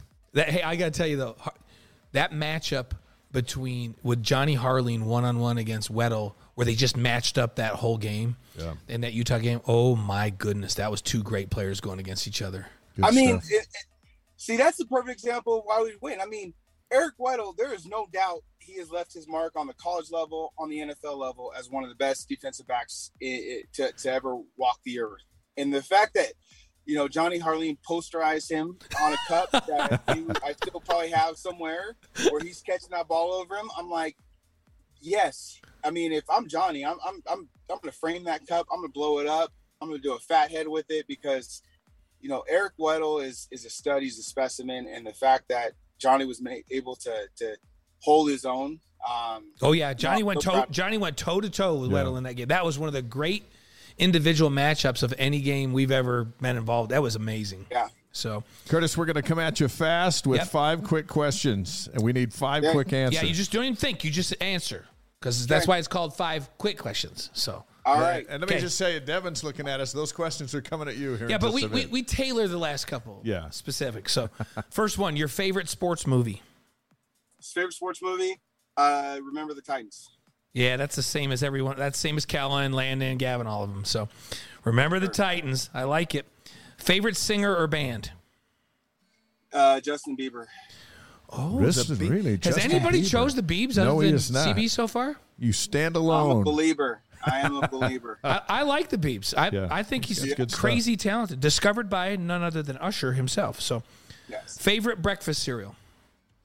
Tricks. Tricks are not for kids. Tricks are for No, adults. Yeah. Yes, they are. Tricks are for kids and sometimes for tricky rabbits. Nice That's what we need to know. So, favorite running back, any level Favorite running back, any level? of all time. Oh, you threw me off when you said of all time. Favorite running back all time is Jamal Williams. Jamal Williams. Of all time. He's also the NFL's leading He leads rusher the for league in touchdowns. touchdowns right now. He'd be a good fantasy guy. I think Taysom's a better fantasy guy right now, but Well, he was last Oh, week. he's allowed to play running back right now? It would be Taysom if he was playing running back right now. He's a tight end. that's true. That's true. All right, now think about this one. Yeah. Your favorite BYU memory. Doesn't have to be football. Your favorite BYU memory, period. Favorite BYU memory? Marrying my wife before my senior year. Kim is your favorite. Good answer. She's your Yes. favorite memory, so she's the favorite thing. But she's also your current and your future. Yes. I love Kim. Yeah. She knows that too. Plus, she gave you half a soccer team. Yeah, Yeah. no, that's what it is. It's yeah. Hey, She's the best. We appreciate your time. We hope you come back on with us. The great Curtis Brown, fantastic career, even better life, and such a great representative of BYU and everything the place stands for. Thank you for being on the Wise Guys tonight. No, thank you guys. Thank CB, you. so glad to have you. When are you guys getting to Utah at all for any games this fall? You know, we are probably gonna go to the Stanford game. Oh, over in Stanford. You're not coming to Utah at all, huh? You know, being the head coach of this 9-year-old soccer team is a pretty busy deal. You know, It's got a you high locked demand- down. We get it. Well, Yeah. when you guys come over, if you don't stop by the house, we're going to be mad. So just make sure you guys get over there. No. So- no. And say hi to the. My kids. The funny thing is, my kids look forward to going to your house, Blaine, more than they look forward to going to my cousin or their cousins. Like, can we go to the house with the bounce house? It's like Disneyland over there. We had all the grandkids over. We had a bounce house the last time Curtis and Kim came by, and so it was a bounce house with a water slide and everything on it. So they think that Mimi and Papa, which they call us, they think that it's always a bounce house in front It of our always house, is. I'm which over there all the time. It's a circus. By the over way, there. that's the reputation we're going for. That's the one we're going for. Yeah, I mean, Blaine used to have an ice skating rink in his backyard. Yes, we but he had did. bounce ice, you know. Yep, we skated. No, like Curtis, you appreciate that because we do this with Curtis's kids too. Like we give them candy when we're not supposed to and all that. And Kellen says to us one time, he says, "Dad, you can't give her that right now. It's like 9:30 at night and we're leaving. We're trying to get him to bed." And I'm like, Kellen, you know what? That's not my problem. I said, I'm the grandfather. I'm the papa. Like my job is to be the nice guy. If you want to discipline those kids, that's fine, but that's not my deal. Sorry. Yeah. He just looked at No, me. And we do the same thing with Curtis and Kim's kids too. That's Like we're awesome. the papa and the Mimi. Our job is to spoil them, and we love that role, don't we, Curtis? Oh, for sure. No, I mean, that's the thing. That's the funny thing is you've created these great memories. So that's what it's about. Hey, go Well- over there to practice and run the squad Run that for another soccer half team. hour. And give our best to the Cleveland. Yeah. Steve will be on here with us in a couple weeks. We love you guys, and, That'll be awesome. and give Steve and Kip our love too. So All right. Thank you. I will. see you, Stevie. Curtis Brown, number 4 all time in rushing at BYU, with a tremendous story on the field and off of it. And we're going to invite Devin Duran over to take this seat. Before we do, DJ, will you put up our after further review graphic? And we remind you that AFR next week, we're going to go hog wild because we've got Arkansas in town. We'll break down the Razorbacks, and then we'll preview the October 22nd showdown at Liberty back in Lynchburg, Virginia. You can watch AFR starting Tuesday night at 5 Mountain Time, 7 Eastern, and then you can see it anytime after that on the free BYU TV app. Hog wild next week on After for the Review. Our next guest tonight is number 5 all-time in scoring in the history of BYU basketball. We had the number 4 rusher. Now we've got the number 5 scorer. Started every game of his 4-year career with a break in the middle to serve at Church Mission, then led BYU to 3 WAC championships, 3 NCAA tournaments, selected 23rd overall by the Indiana Pacers in the 1984 NBA draft, also played in Europe. It is a pleasure to welcome the great Devin Durrant to the Wise Guys. Thanks for coming. Oh, it's great to be here with you. Thank you, gentlemen. This is an intimidating outfit, I'm sure, as we watched you come in. But we just sat with Curtis Brown, and it's amazing how many amazing people come through BYU. Yeah, well said. Hopefully we get to talk about a few of them as we move forward tonight, because it's a place where young people enter there, and the different growth that takes place, and then the lives that they live post graduation. We'll have a lot to talk about. And let's start with Europe, since you played there for a long time. Every college basketball player that Blaine and I come across thinks they're going to the NBA. And then if it doesn't work out in the NBA, they just say, well, we're just going to go to Europe. Like there's 1 million teams in Europe and all this money that are just waiting for American basketball players where it didn't quite work out with the NBA. Is that a major misconception?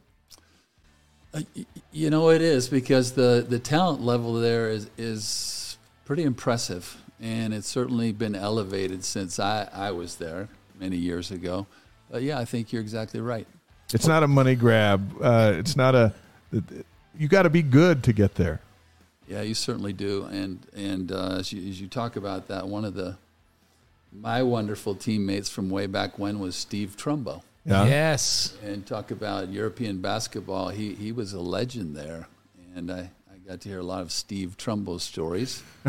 And he went over there as an American, competed as an American, and then became a Spanish national, and was able to play there, extend his career, and found a wonderful wife in Spain. But Steve was a great teammate back in Provo, and had a wonderful career in Europe, in the country of Spain. We hung out with him. We got a great chance to hang out with Steve when that 81 team came back and visit with him. I hadn't seen him for a long, long time, since we were all in school together. And what a great representative he was of BYU over there.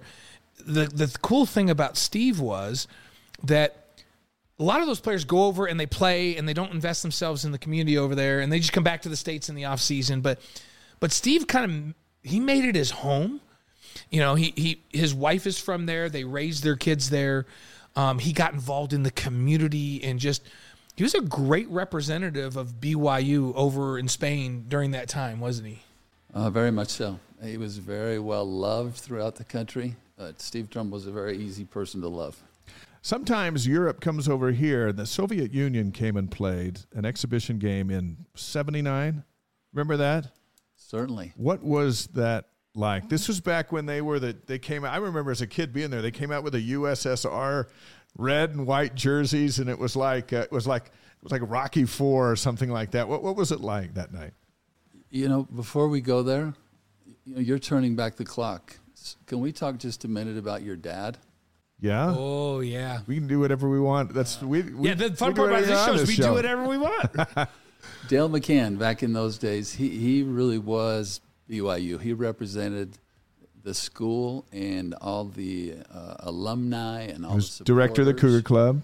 Yeah. And it just thank you for the impact that your father had on all of us as young athletes. Well, thanks. And just he passed too young. Yeah. And I just want to bring his name up and remember what a positive impact that he had on all the athletes in the university and the Cougar Club. Well, thank you. And you should know that I have a younger brother named Devin because of you. Oh, I love to hear that. Please. I got a Mark, too, from Mark and Wilson. We told him when he had him on. We all have great memories of Dale when, whether it was going to an NCAA tournament and Dale being there and coordinating all the things there, or down to a Holiday Bowl. And I was in 4 Holiday Bowls and a Citrus Bowl, and having Dale there supporting us, and just a great person he was. Well, because of my dad, I had tickets to that game. So now let's go back to the Russians at the Marriott Center. What there was a straight, wasn't a couple months later is when the U.S. hockey team beat the Soviet Union in the semifinals in Lake Placid. So there was that big, but this basketball team was supposed to be really good too. And you get to face them on your home floor. What do you remember from that? At the time when they came in, we were told that they were the number 1 ranked amateur team in the world at the time. And I think the center was Trichenko, if I remember right. And they came in, and they were men playing against boys. It was 22,000 people there. And you may remember it better than I do. I just remember that in the end, we got banged up a lot, but we came out victorious.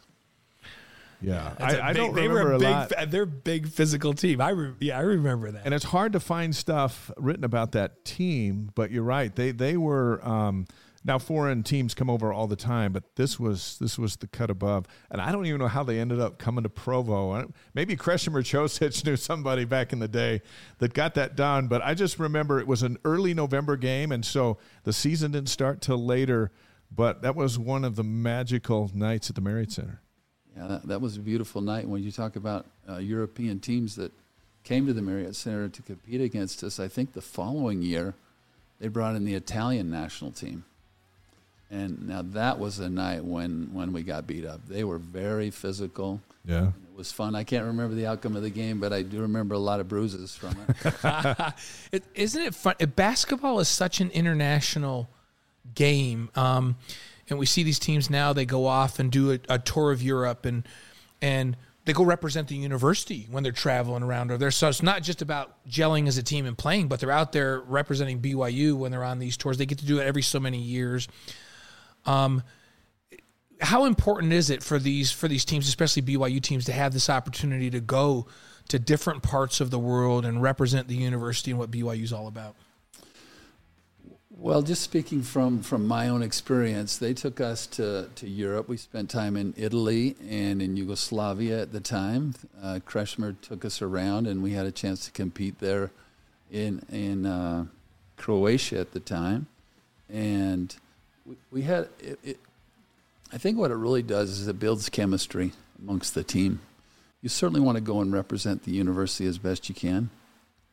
But the byproduct is you're spending time with the guys. You're getting to know the coaches a little bit away from the court. And I look back on that experience with such fondness. I still can see a picture of all of us standing in the Colosseum in Rome. And that was our team shot that following year. Now there's a temple over there. Yes, absolutely. A gorgeous temple. All right, let's talk about you for a minute. Actually, most of this interview is about you. So that's right. That's why we got him here. 27.9 points a game. Okay, I want to interrupt again then. What? This is about you. This is about you. I need to hear about Libby. Can you give us just a quick update? We talk about her once in a while on the show. Yeah, let's take a minute and update on Libby. So Libby is Devin's talking about our youngest daughter Libby, right, who's married to Dallas Lloyd. Sure. And you guys know Dallas. The Lloyds are a great family from Pleasant Grove. Dallas was the Utah Player of the Year and then played at Stanford. And we love his father, Casey. Yeah, you guys know Casey and Ange. Sure. We love him too. This is a funny story.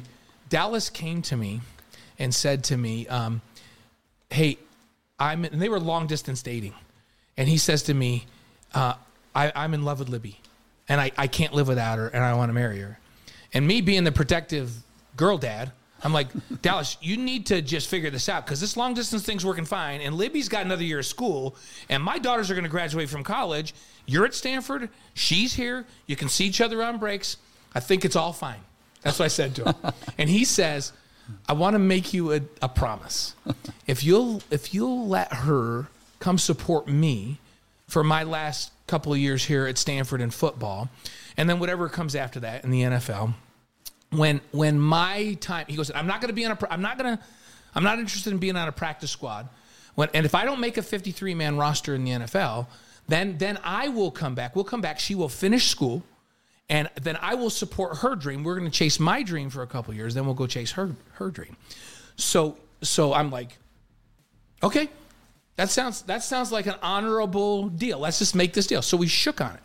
The other thing that he did was smart is they were in town. He was in town and said, hey, is there any way I could go work out with you? Could we go to the gym together?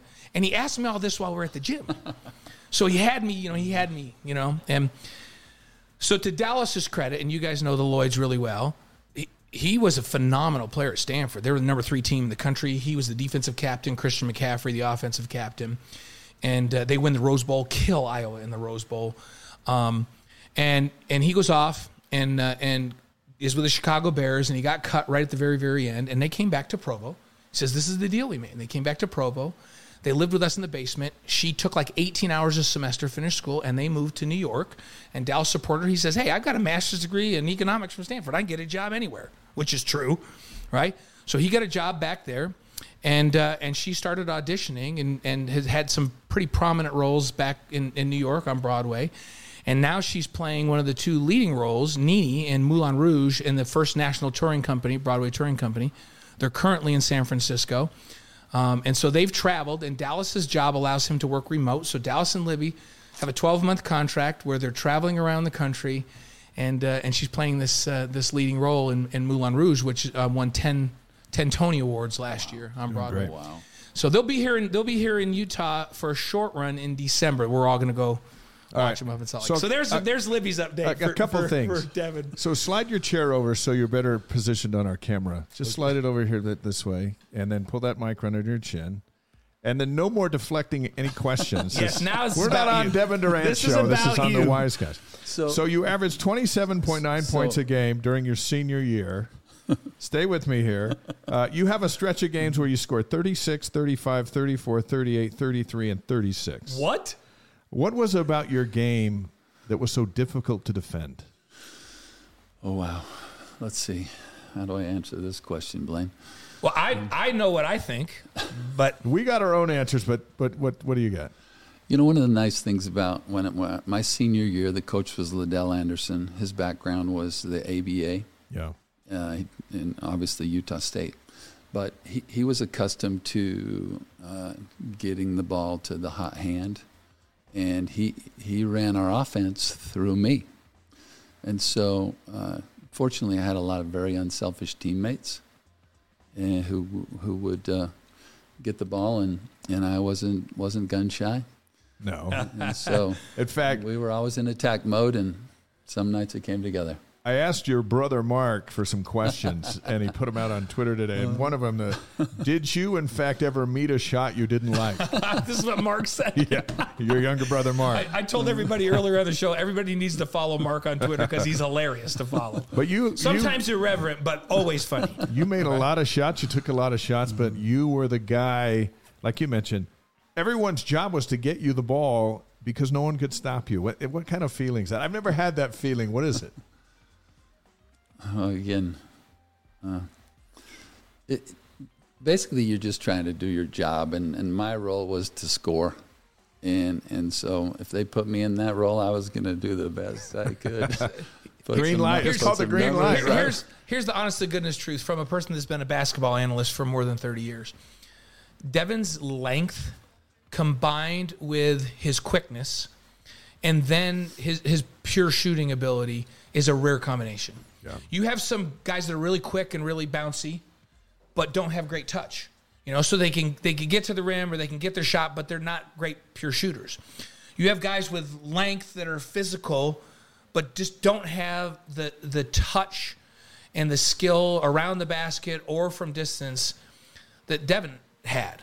And then you have a guy that can face up and shoot with just beautiful rotation on the ball. You can make a training video of Devin shooting the basketball. It's like perfection. And I know that comes from hours and hours and years of getting shots up and working on your game. And then if you try to push up on Devin, he'll put the ball on the floor and take you to the rack and finish in any left-handed, right-handed, finger roll, dunk it on. Didn't matter. And so that's a rare combination to have the kind of length that he has with the shooting skill and the quickness, and then the mentality that, okay, coach, if you're going to build this offense around me, I'll take the skill set. Is this all true? Can Is I this all interrupt true? him? Because that's what he could do. Yes, and you he can. won't tell you that, but that's what he You could had the do. green light. What all that meant was you had the green light. Yes. Well, I'll tell you a quick story. Liddell Anderson came to me at the beginning of my senior year, and he said, Devin, I'm going to let you go. When you get tired, go ahead and take yourself out of the game, and you can put yourself back in the game. And I thought, wow. That's power. I like this. And about 3 games in, I was tired, and so I said, Coach, I need a little bit. I need a break. So I went and took myself out, sat down. I was there for about a minute. And I thought to myself, what in the world have I done? And so I went and subbed myself back in the game. And I never voluntarily took myself out of a game the rest of that year. Nor should you. And you Just never missed stayed a start. Just stated. I was sitting courtside, and you guys are playing, I think it's Notre Dame at our place. And the Marriott Center, you remember that one? Yes. And I shouldn't even tell this story. He's passed away, so you can't, but Elder Perry was sitting on the front row, in the president's row, right? And I'm sitting courtside, and Devin goes in, and he makes a layup, and he turn around and run back down to the court to defend, and a Notre Dame guy steps in front of you. I don't know if you remember this, and basically forearm checks him to the ground. And Devin goes down, and it's like a gasp. And I hear from right behind me, what are you looking at, ref? Are you blind? And I'm thinking, wow, that was a big voice. Who was that? And I turn around, and Elder Perry is standing up, leaning over the front rail, and that's what he's screaming at the ref. And then Sister Perry, I see her hand come up onto his shoulder, and she pulls him back down and pats him and gives him a little concerned look. And he goes like this, and he takes a breath. I'm like, it's one of my favorite memories in the Marriott Center. Elder Perry was defending Devin like nobody's business out there. He loved coming to games. We've had national champions on this show, Olympic medalists. We've had Super Bowl champions on this show, but never before until tonight have we had someone who's spoken at General Conference 3 times. Now, let's be honest here. Is that nerve-wracking? Wow. To say the least. I remember in 1984, I was invited to speak in the priesthood session. Mm-hmm. And I've never felt my heart pounding in such a way that I thought it might just jump right out of my chest. It was pounding so hard. But, it's been a wonderful honor. I have a story from 1984. You want to turn back the clock again and share that from priesthood session? We live in the past all the time. Yes, we do. Hey, and the further in the past it gets, like the better we were. Because there can be less verifications. Yeah. All right, so 1984. So I'm nervous, as I mentioned. I'm getting ready to speak, and I'm the first speaker. And President Hinckley, he wasn't the prophet at the time, but he was conducting and said our first speaker will be Devin Durrant, and then after this hymn. And so the choir sings the hymn, and I'm trying to time my arrival at the pulpit just as the hymn ends, as we all try to do that. And so the choir started singing Amen. And I knew that if they were singing Amen, the song was about over. And so I jumped out of my chair and started walking up the stairs in the old tabernacle, and I get ready to turn the corner to head to the pulpit, and they start another verse of the song. It must have been the Spirit of God, like a fire is burning, that goes forever. So I'm stuck. What do I do? Do I walk and down the it's not stairs? like you're 5'9". Exactly. Not easy to miss. So a friendly hand reaches out, and it's Elder Faust. Yeah. And he pulls me over, and he scoots over on his chair, and I'm basically sitting on Elder Faust's knee while the choir sings the last verse of the song. Oh man, That's And classic. It was so comforting. And then somebody tapped my shoulder, and I turned, and it was Elder Maxwell. I got to shake his hand. Yeah. And then I looked, and there was another hand reached out. There was an empty chair, and another hand reached out, and I was shaking hands with Elder Russell M. Nelson. oh wow. And the empty chair there was Elder Oaks' chair. He wasn't. That was the conference when Elder Oaks and President Oaks and President Nelson were sustained as new members of the Quorum of the 12. And so I got to visit with them as I waited for the choir to sing, and then off to the pulpit. Wow.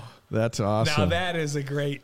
So you're That in is the a great story. former member of the General Sunday School Presidency, so that puts you up there speaking a couple more times. So put us in your shoes. Once you get to the podium, and there's a teleprompter and there's a timer, and once you get to the podium, what happens? Well, first your mouth begins to go dry, and And you know you're on a time limit, right? So you're like saying, "Hey, take 7 minutes, not 8, not 6." yeah, that's important to stay on time. But what they do is, prior to you speaking, there's a room in the administration building in the basement where you can simulate the experience in the conference center. Sound reverberates, and so you go there and you practice. Like a green room, kind of Yeah. a practice room. Yes, and Okay. they'll have you work through the teleprompter and timing things. And so when you're speaking in the conference center, lights are dim. And so you can't see who you're speaking to. You can see the teleprompter. Yeah. So in a way, you are talking to yourself when actually there's a few thousand people. Or 20, yeah, or whatever. Yes. Yeah. And so it's a bit of a surreal experience because you do feel, in a way, almost all alone up there. And then when you're done, what's that feeling like? The relief. Yeah. It's so much easier to walk back to your chair than to walk towards the pulpit. Isn't that But- the truth? And when you're in the conference center, is there an echo? Like, can you hear the sound like a little later out there? Yes. Oh man, that's brutal. Yeah, and that's why they have you practice in that small studio to kind of get accustomed to that. That's not easy. We're spoiled.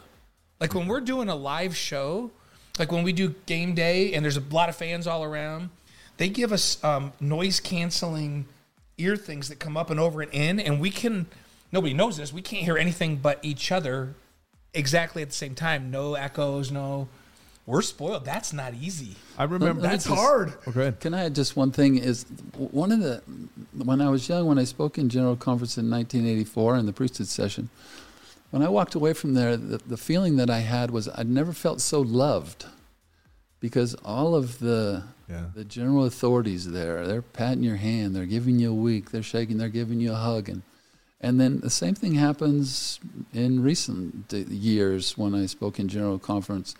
The feeling of love and support from the group of general officers and general authorities, it's unforgettable, the love that you feel as people come up and just commend you for the things that you said. What causes more anxiety? Speaking in General Conference or about to take a game-winning shot? Oh, it's very easy.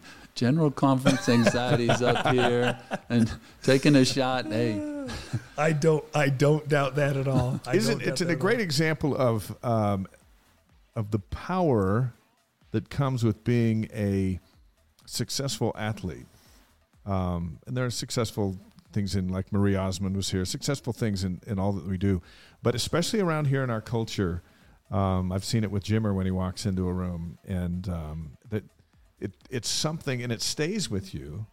And you only earn it by scoring points or catching touchdowns. It's crazy, but you can feel it, can't you? Even after all these years, you walk into a room like, there's Devin Durant. You walk into a baseball game, I was calling the game, I look down, I go, Devin Durant sitting down there. yeah, it is interesting to me that for me, my life has moved on. You know, I left BYU in 1984, almost 38 years ago. Yeah. And I've had a career, played a little basketball and done other things professionally. And had opportunities to speak here and there. And even today, people will come up and say, "Hey, Devin, hey, I remember back when you hit that shot at BYU." And I think, well, my life has moved on, but for them, I'm frozen back as a Cougar in 1984. And I'm always so flattered when anybody turns back the clock to that time. But it's always always a little bit awkward because of the passage of time. Well, here's a guy who hasn't had anything move on, your brother, who writes, "What was it like to be an All-American and still not be your mom's favorite?" Well, we're all settled that Mark was our mother's favorite, so that's a given. They've just dealt with that. He just came to terms early, moved on to the next thing. I love Mark. When I just go through life and I think, I need a little boost here, I'm going to check my Twitter account, and there's Mark, and he's giving me something to chuckle about. I love him and his dear wife, Marilee, and their children. How blessed I am to have Mark as a We brother. might have him on this show sometime. We haven't decided. What I love about Mark's is some people are funny, and then some people there's some intellect to their wit, right? So the things that he puts on there, you go, and then once you think about it, you go, oh, now I get that. That's a deeper sense of humor because he really has a really smart wit about him.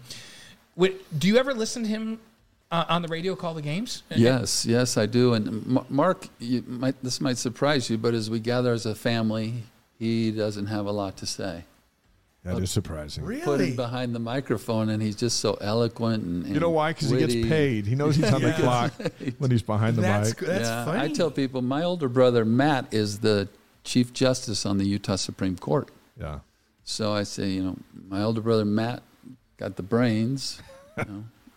Mark got the wit, and I got the height. And scored all the points. Yes, Scored you all the did. points. Former BYU basketball star Devin Durrant's on the Wise Guys, the 1979 WAC Freshman of the Year and the WAC Player of the Year in 1984. You got a new book out called The Values Delta, Small, Simple Way to Make a Positive Difference. I've looked through this. It's like a workbook with assignments and personal assessments, all based on the importance of positivity. Yeah, thanks for calling it a workbook, because that really is what it is. It is a work, but there's assignments in here. I'm like, man, once I start reading this, I'm going to have to do all this stuff. But worth Yes. it, right? Yes. But worth doing the assignments. Yeah, it's something that I've given a lot of thought to, and it's the subtitle. It's just a small and simple way to make a positive difference, and it really is basically the answer 3 questions. 1, what are your values? 2, what do you value? What's most important in your life? And 3, how do those values that you've outlined impact the things that you value? And so it's an opportunity for some introspection and to track your progress. And so I like that it's only like wonderful project. 180 pages. There you go. And it's a lot of small words which go right into my wheelhouse, but there's a lot of great stuff in here. It feels in our world today like there's a lot of negative all over. You watch the news, and Dave was a news anchor for more than 30 years, covering world events and all that. I feel like Dave he tried to take a positive tack to things, more so than most you'll ever watch, right? The stories that he tried to cover were positive, but that's unusual. The world seems to be a more and more negative place where people are trying to cover the negative, push people down, do all that. How important, and you talk about positivity in this book, how important is a positive outlook in today's society? Oh, critical for me. And in the book, one of my priority values is optimism. I just think it's the negativity just weighs us down, and I think we need to do all we can to set it aside and find the good in the world and be optimistic. And when I was, I think I was probably 15 or 16 in high school, and I had a woodshop class, and I had an opportunity to build a big bookcase. And in there, right in the center of that bookcase, I left a space for a poem called The Optimist Creed. Christian Larson wrote it, and I think it was 1914. And it just outlined different ways that we could be optimistic. And I embrace that and want to do that till the day I die. Speaking of optimism, BYU joins the Big 12 next year. You were a mission president in Dallas a few years back. That's the heart of Big 12 country. How eager are you to have BYU go into that part of the world and stay there? Love it. I think it's such a great step forward, and I commend Tom and Brian and everybody and Liz for making that happen. I think it's gonna help us elevate in our competition in all aspects of the university, and I think it's a wonderful move. I'm more than anxious to get there, and experience that level of competition and the level of expectation that's going to come as well. It's going to be good for the sports programs. They're going to have to step up. The Big 12, like 11 of the last 12 years, is the number one rated basketball conference in America, so it's no easy task. But we look at it from our BYU TV perch and look at these markets that BYU TV now maybe will have some more eyes looking at what's going on and taking a look at BYU and what it represents. Seems to be a really good fit. Bible Belt, good Christian folks. And what's your thoughts? You were mission president in the Bible Belt, really. How do you think BYU will be received in these markets? And will they be respected? Will people inquire and learn more about it? And will it be good for the church and the university? I believe so. I think that extra exposure is going to be a positive thing. There'll always be a detractor here or there. But overall, if we can increase the exposure to the product that Brigham Young University offers, it's going to be all positive. Just a few more questions for Devin Durrant in a free throw shooting contest tonight. Yes. Who wins, you or Mark, your younger brother? If the contest was tonight, free throws, who wins? Mark. Really? No. I didn't think so. There's no way. I was sitting there going, no, Like, no way is an older brother saying that. I don't bet as a standard prospect. How many have you hit in a row? I would bet on Devin. How many have you hit in a row? I can't remember. Like some crazy number? No, I can't remember. I wish I could give you a nice number. It seems like Mark would know, like right off the tip of his tongue, how many he's Mark made would in a know. row. One time I made 27 in a row. He would. But you were making free throws at Provo High School back in the day, and I think your career percentage is still way up there. You were comfortable at the line. Were you and Kyle Whittingham and Craig Garrick and all those guys at Provo High at the same time? Yes. Yeah. You guys were all.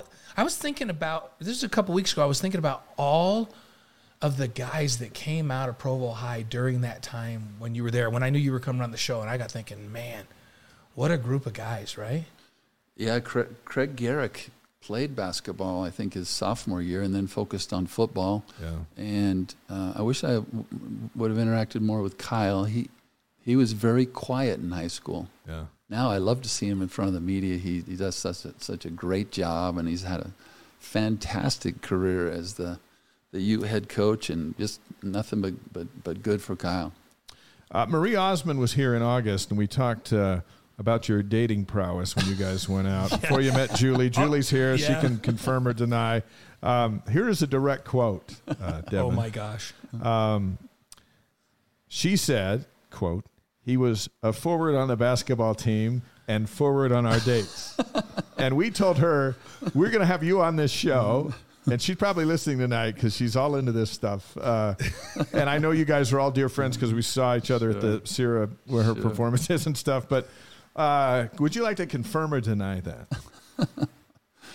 Let's just say that you did a wonderful job at the concert with Marie. Let's just say that should have been you. Yes, that should have been you. That should have been you. And she even called you out while I was up there under duress. Yeah, But let's talk about Marie for a minute. Yeah, Yes. what a unique time that was for you guys to all be hanging out in this group together.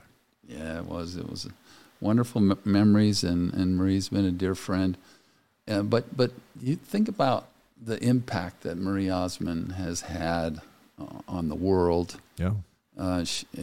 She's one of the strongest women that I know. She's grown up in the public eye. Can you imagine the pressures that she's had to deal with over the years? And we saw him last week in Las Vegas, and I was telling her that she's raised over $8 billion for the Children's Miracle Network. Yeah. Yes, he's a fantastic performer, author, does so many wonderful things, but I don't know how you top what she's done for all the children that have benefited from the funds that she's raised through the Children's Miracle Network.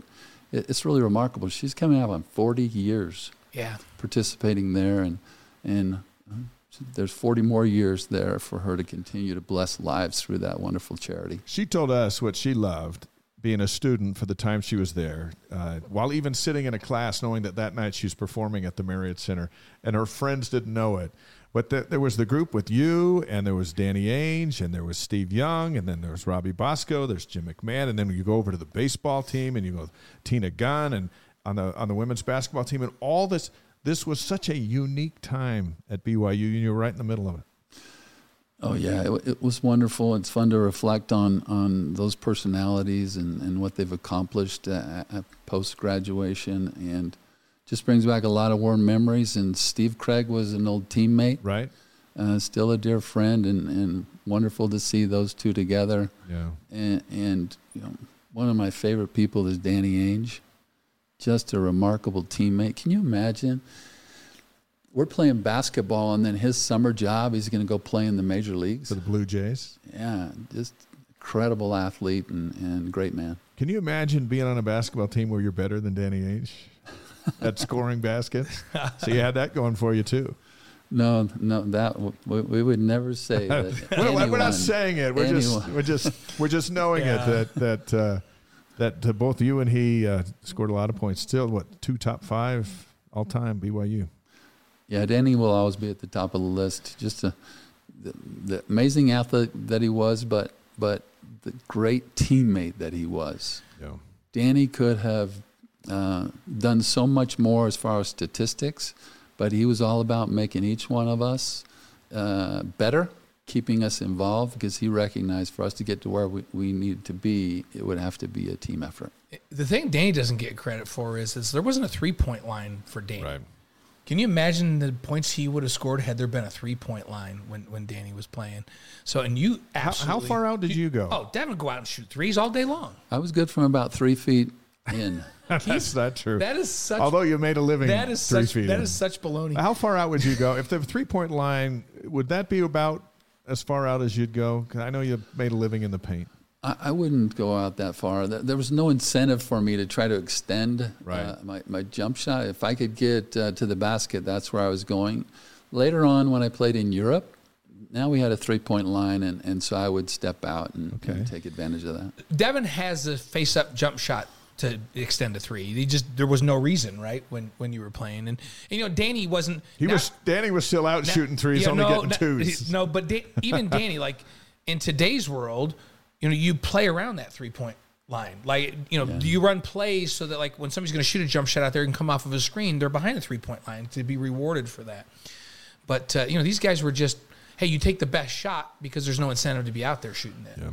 Yeah, even at that, we had Scott Rooney out there. Yeah. Nobody could shoot better than Greg Scott. Balloff Scott was a great shooter out there. Greg Balloff was a fantastic shooter.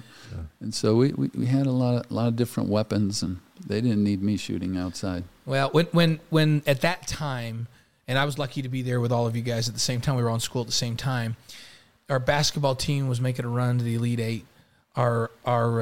And in the NCAA tournament every year, Devin was in the NCAA tournament 3 times. Our baseball team was playing in the College World Series with Wally and Corey and those guys. Our track and field team was nationally ranked. Football team was top 10 program and marching toward a national championship in 1984.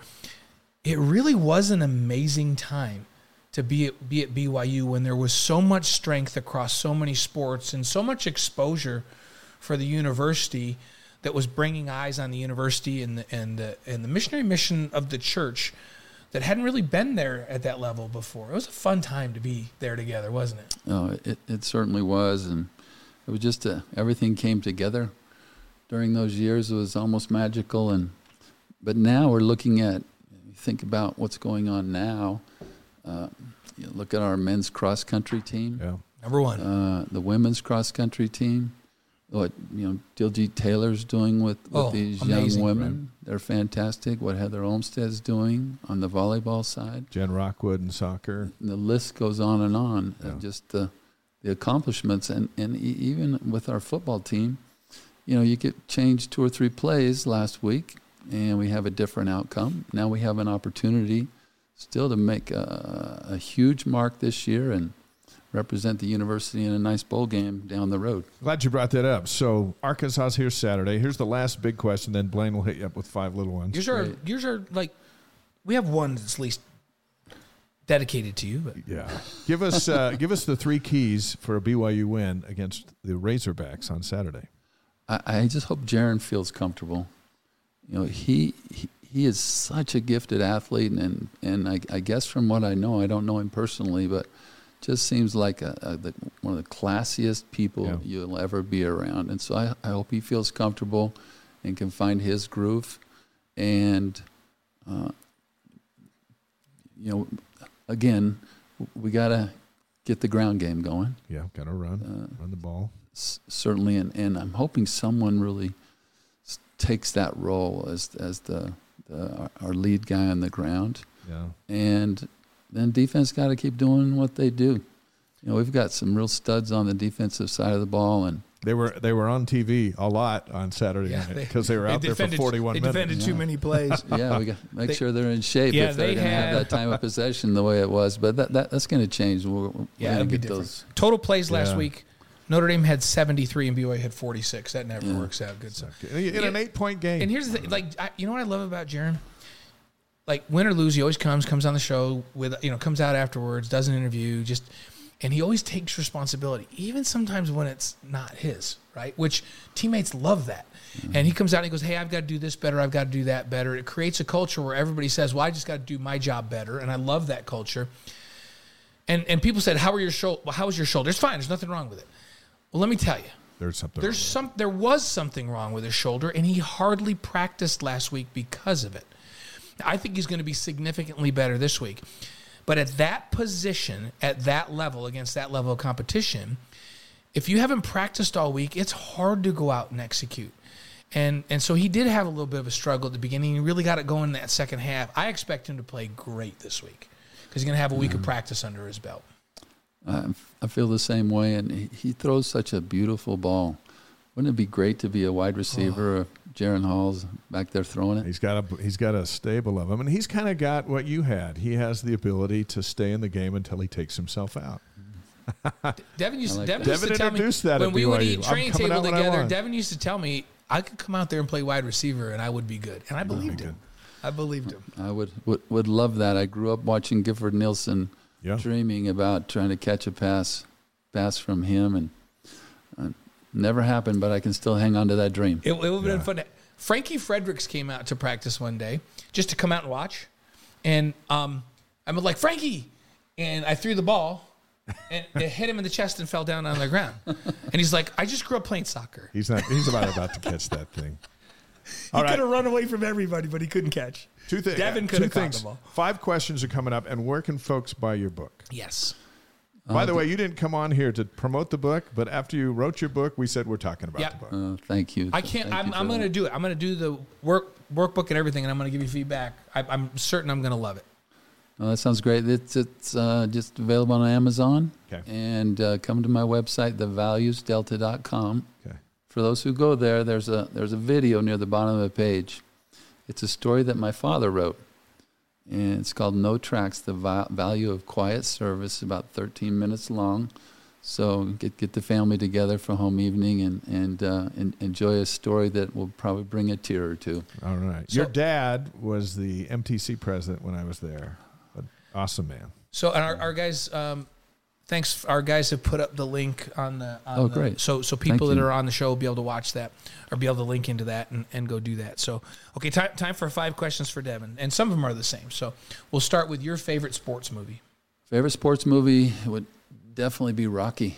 You know what? I knew you were going to say Rocky. Yeah, that came out when I think it was in my junior in high school. And the guys and I, we We went to that movie maybe 7 or 8 times. Have you been to Philly to the art museum and run those stairs? Absolutely. Yeah, I've done it too. Awesome. It's pretty cool. It's pretty cool. Okay, your favorite singer or band? Sergio and Estibaliz. They are Spanish singers. And what kind of music is this? Spanish?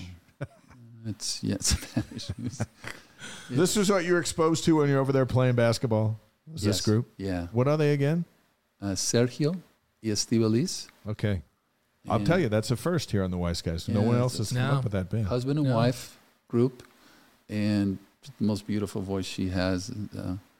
So we have two, like Justin Bieber from Curtis Brown. Nobody's chosen Justin, and then Sergio. Okay. Right? Sergio. Sergio. It's Sergio. And his Sergio. wife, Estibaliz. Estibaliz. I'm learning Spanish from Devin as we're doing this. So. Okay.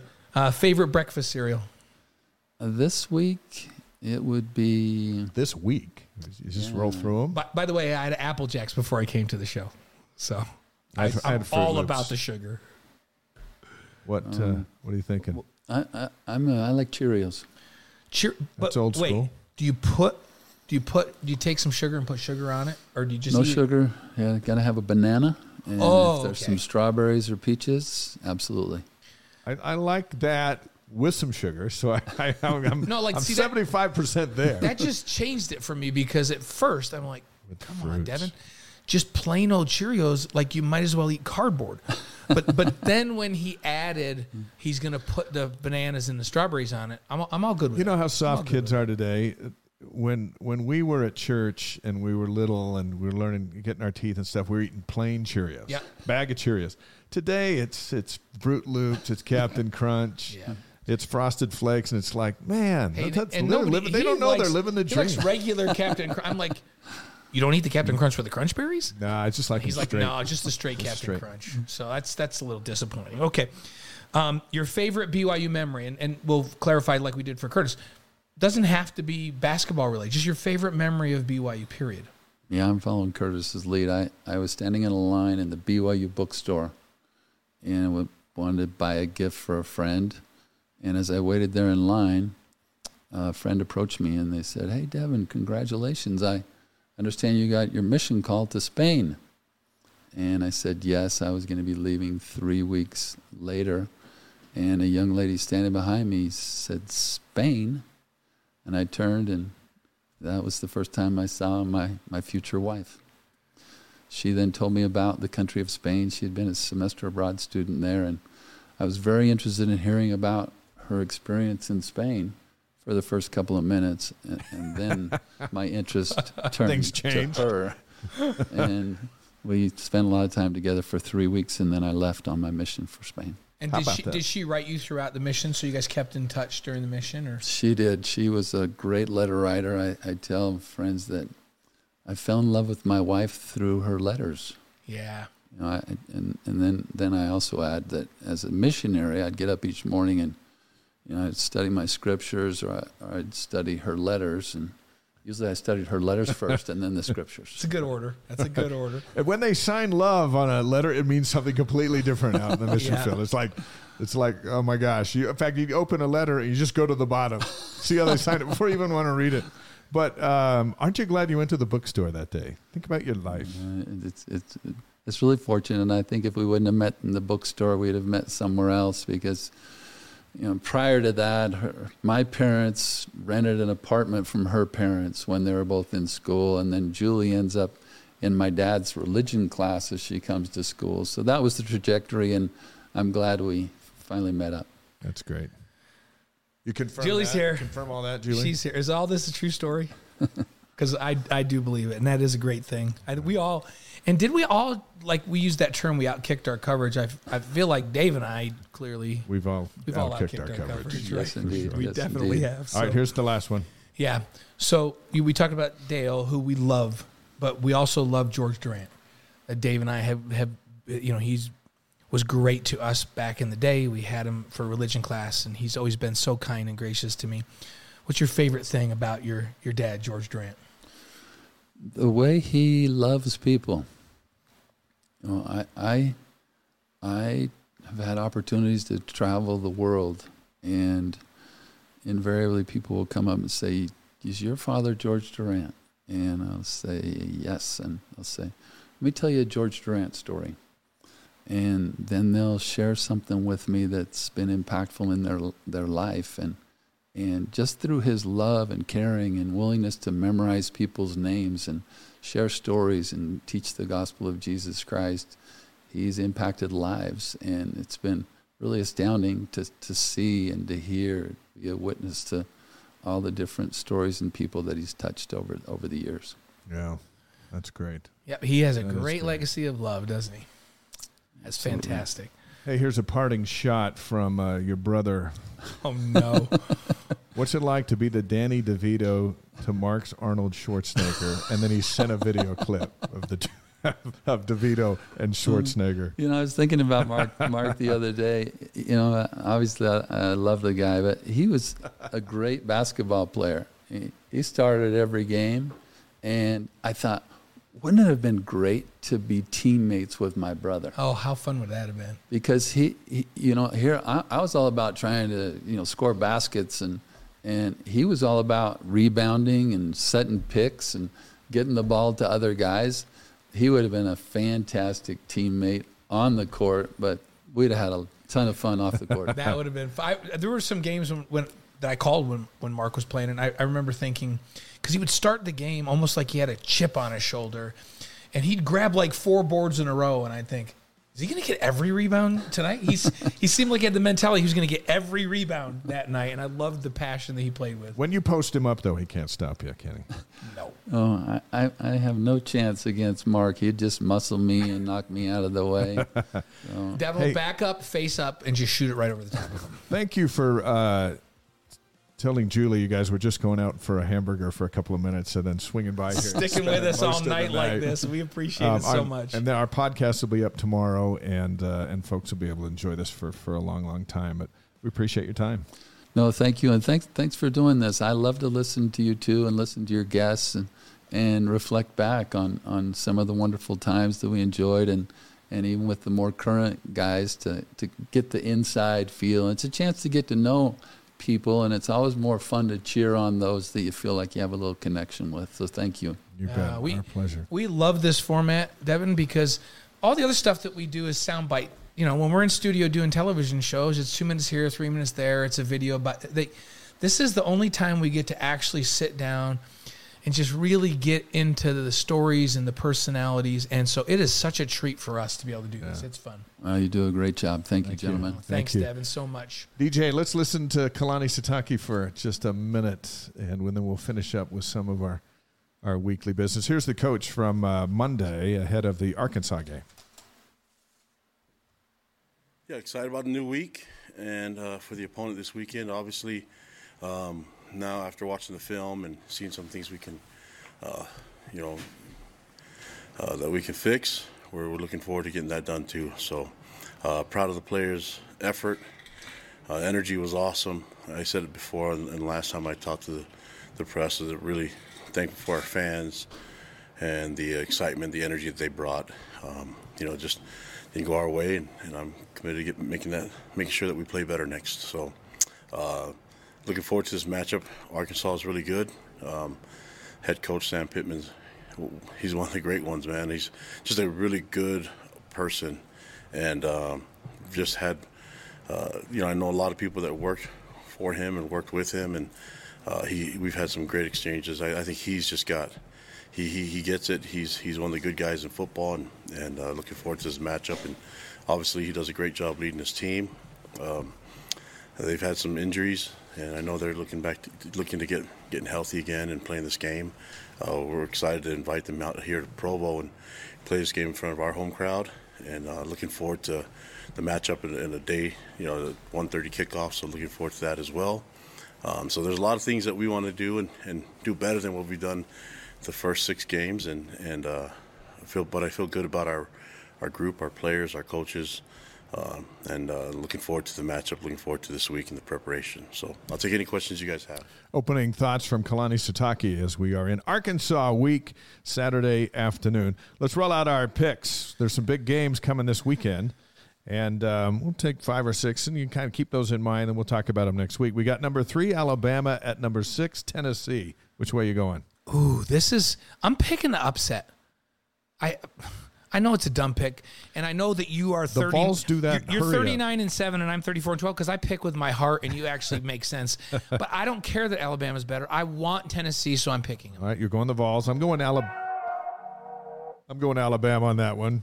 Number 10, Penn State's at number 5, Michigan. Michigan's way overrated. I'm not quite sure here, but okay, I don't love Penn State either. No, I'm going Michigan. It's in the big house. They're going to win at home. Yeah. USC at Utah. Oh, man. Utes are number 20. They lose. They're out of the top 25. Trojans are 7. I'm going to go USC. They've got so much offense. I am too because, I can't pick the Utes. You never pick the Utes. I pick the Utes. See, there's the one where I don't do it by my heart. I actually, and you do. Yeah, that's because of my father. Oklahoma State is 8 at number 13, TCU. This is an intriguing one. Man, TCU's got all kinds of offense going this year. I'm going to go Oklahoma State. Okay, I'm going TCU on that. Okay. And then we got 15th ranked North Carolina State, which we don't care about, but they're playing number 18 Syracuse. Robert Anae is there and a handful of other former Cougar coaches. The Orange are playing pretty good. What do you like in that one? They've got them in that – they still playing that dome? They play in the Carrier Dome. It's a relic. But it's not far from where I grew up. Just for Robert and those guys, I'm going to pick Syracuse. Okay. I like Syracuse, too, in this one. They score a lot of points, and they were on TV the other day, and it's the same offense he ran when he was here. Robert does a great job. And over at Robert Virginia. does a phenomenal job. Cougars in the NFL in Week 6, a Thursday nighter for Dax Milne. I don't see him on the field very much for the Commanders. He's returning punts all the time, though. Is he? returned a I bunch just of always punts look to see receptions. Yeah, no, if you just watch the punt game, he's their main punt return They play at the Bears Thursday night, so we'll get a chance to watch him. So Sunday, Fred Warner, who's in my opinion, the best linebacker in the National Football League for the 49ers. They're at the Falcons and Tyler Algier, who's been playing well. Patriots at the Browns with Sione Takitaki. We both have Nick Chubb on our fantasy team. We're happy about that. And he's been my best point scorer. And then how about the Jets at the Packers? Back-to-back wins for the Jets. And Zach Wilson. Like Zach Wilson, they're going to put a poster up on a big building in New York if he keeps winning. He's been phenomenal the last 2 games. Great for Zach. They're going to have posters up. I think they're up right now for Taysom Hill. The Bengals are at the Saints. We got Danny Sorensen and Taysom. Taysom 3 touchdown runs, a touchdown pass against the Seahawks. That's awesome. And he also recovered a fumble, by the way. That's why I picked him up on my fantasy team today. Hey, and how about the Panthers at the Rams? It's Brady Christensen, their left tackle at the Rams. Monday Night Football, Kyle Van Noy and Michael Davis as the Chargers host the Broncos. And then Jamal Williams, we're thinking he might come out to the game this Saturday. I hope so because he's got a bye this week. If he is, he'll be on game day. I love when he and his mom are on campus. Jamal's mom is one of my favorite people in the world. How about this Taysom Hill note? Now, Taysom, as you know, is David Nixon's brother-in-law, so we get a lot of insight stuff on Taysom, and he's having a great week coming off of Sunday. This is a crazy stat. So we call it the Super Bowl era. So ever since the Super Bowl has been in effect, Taysom and Walter Payton, Sweetness, are the only players in Super Bowl era with at least 20 rushing touchdowns, 8 passing touchdowns, and 6 receiving touchdowns. Can you believe that? Only 2 players. And we're talking about one of the greatest players in the history of football and Taysom Hill. So, he's the only return missionary in NFL history to ever do it. Yeah, we'll put that footnote in there. He stands alone when it comes to that. October 11th, this day in history, we got some birthdays, and we'll have our Lavelle Edwards quote on Lavelle's birthday, which is today, and then we'll roll us out of here. But let's go back to 1890. Yeah, 1890, the first 100-yard dash. It's a 100-yard dash, by the way. Under 10 seconds. It was run by John Owen. 9.8 seconds in Washington, D.C. What are they doing that now? They run 100 meters in like 9.54. That's crazy. That's what...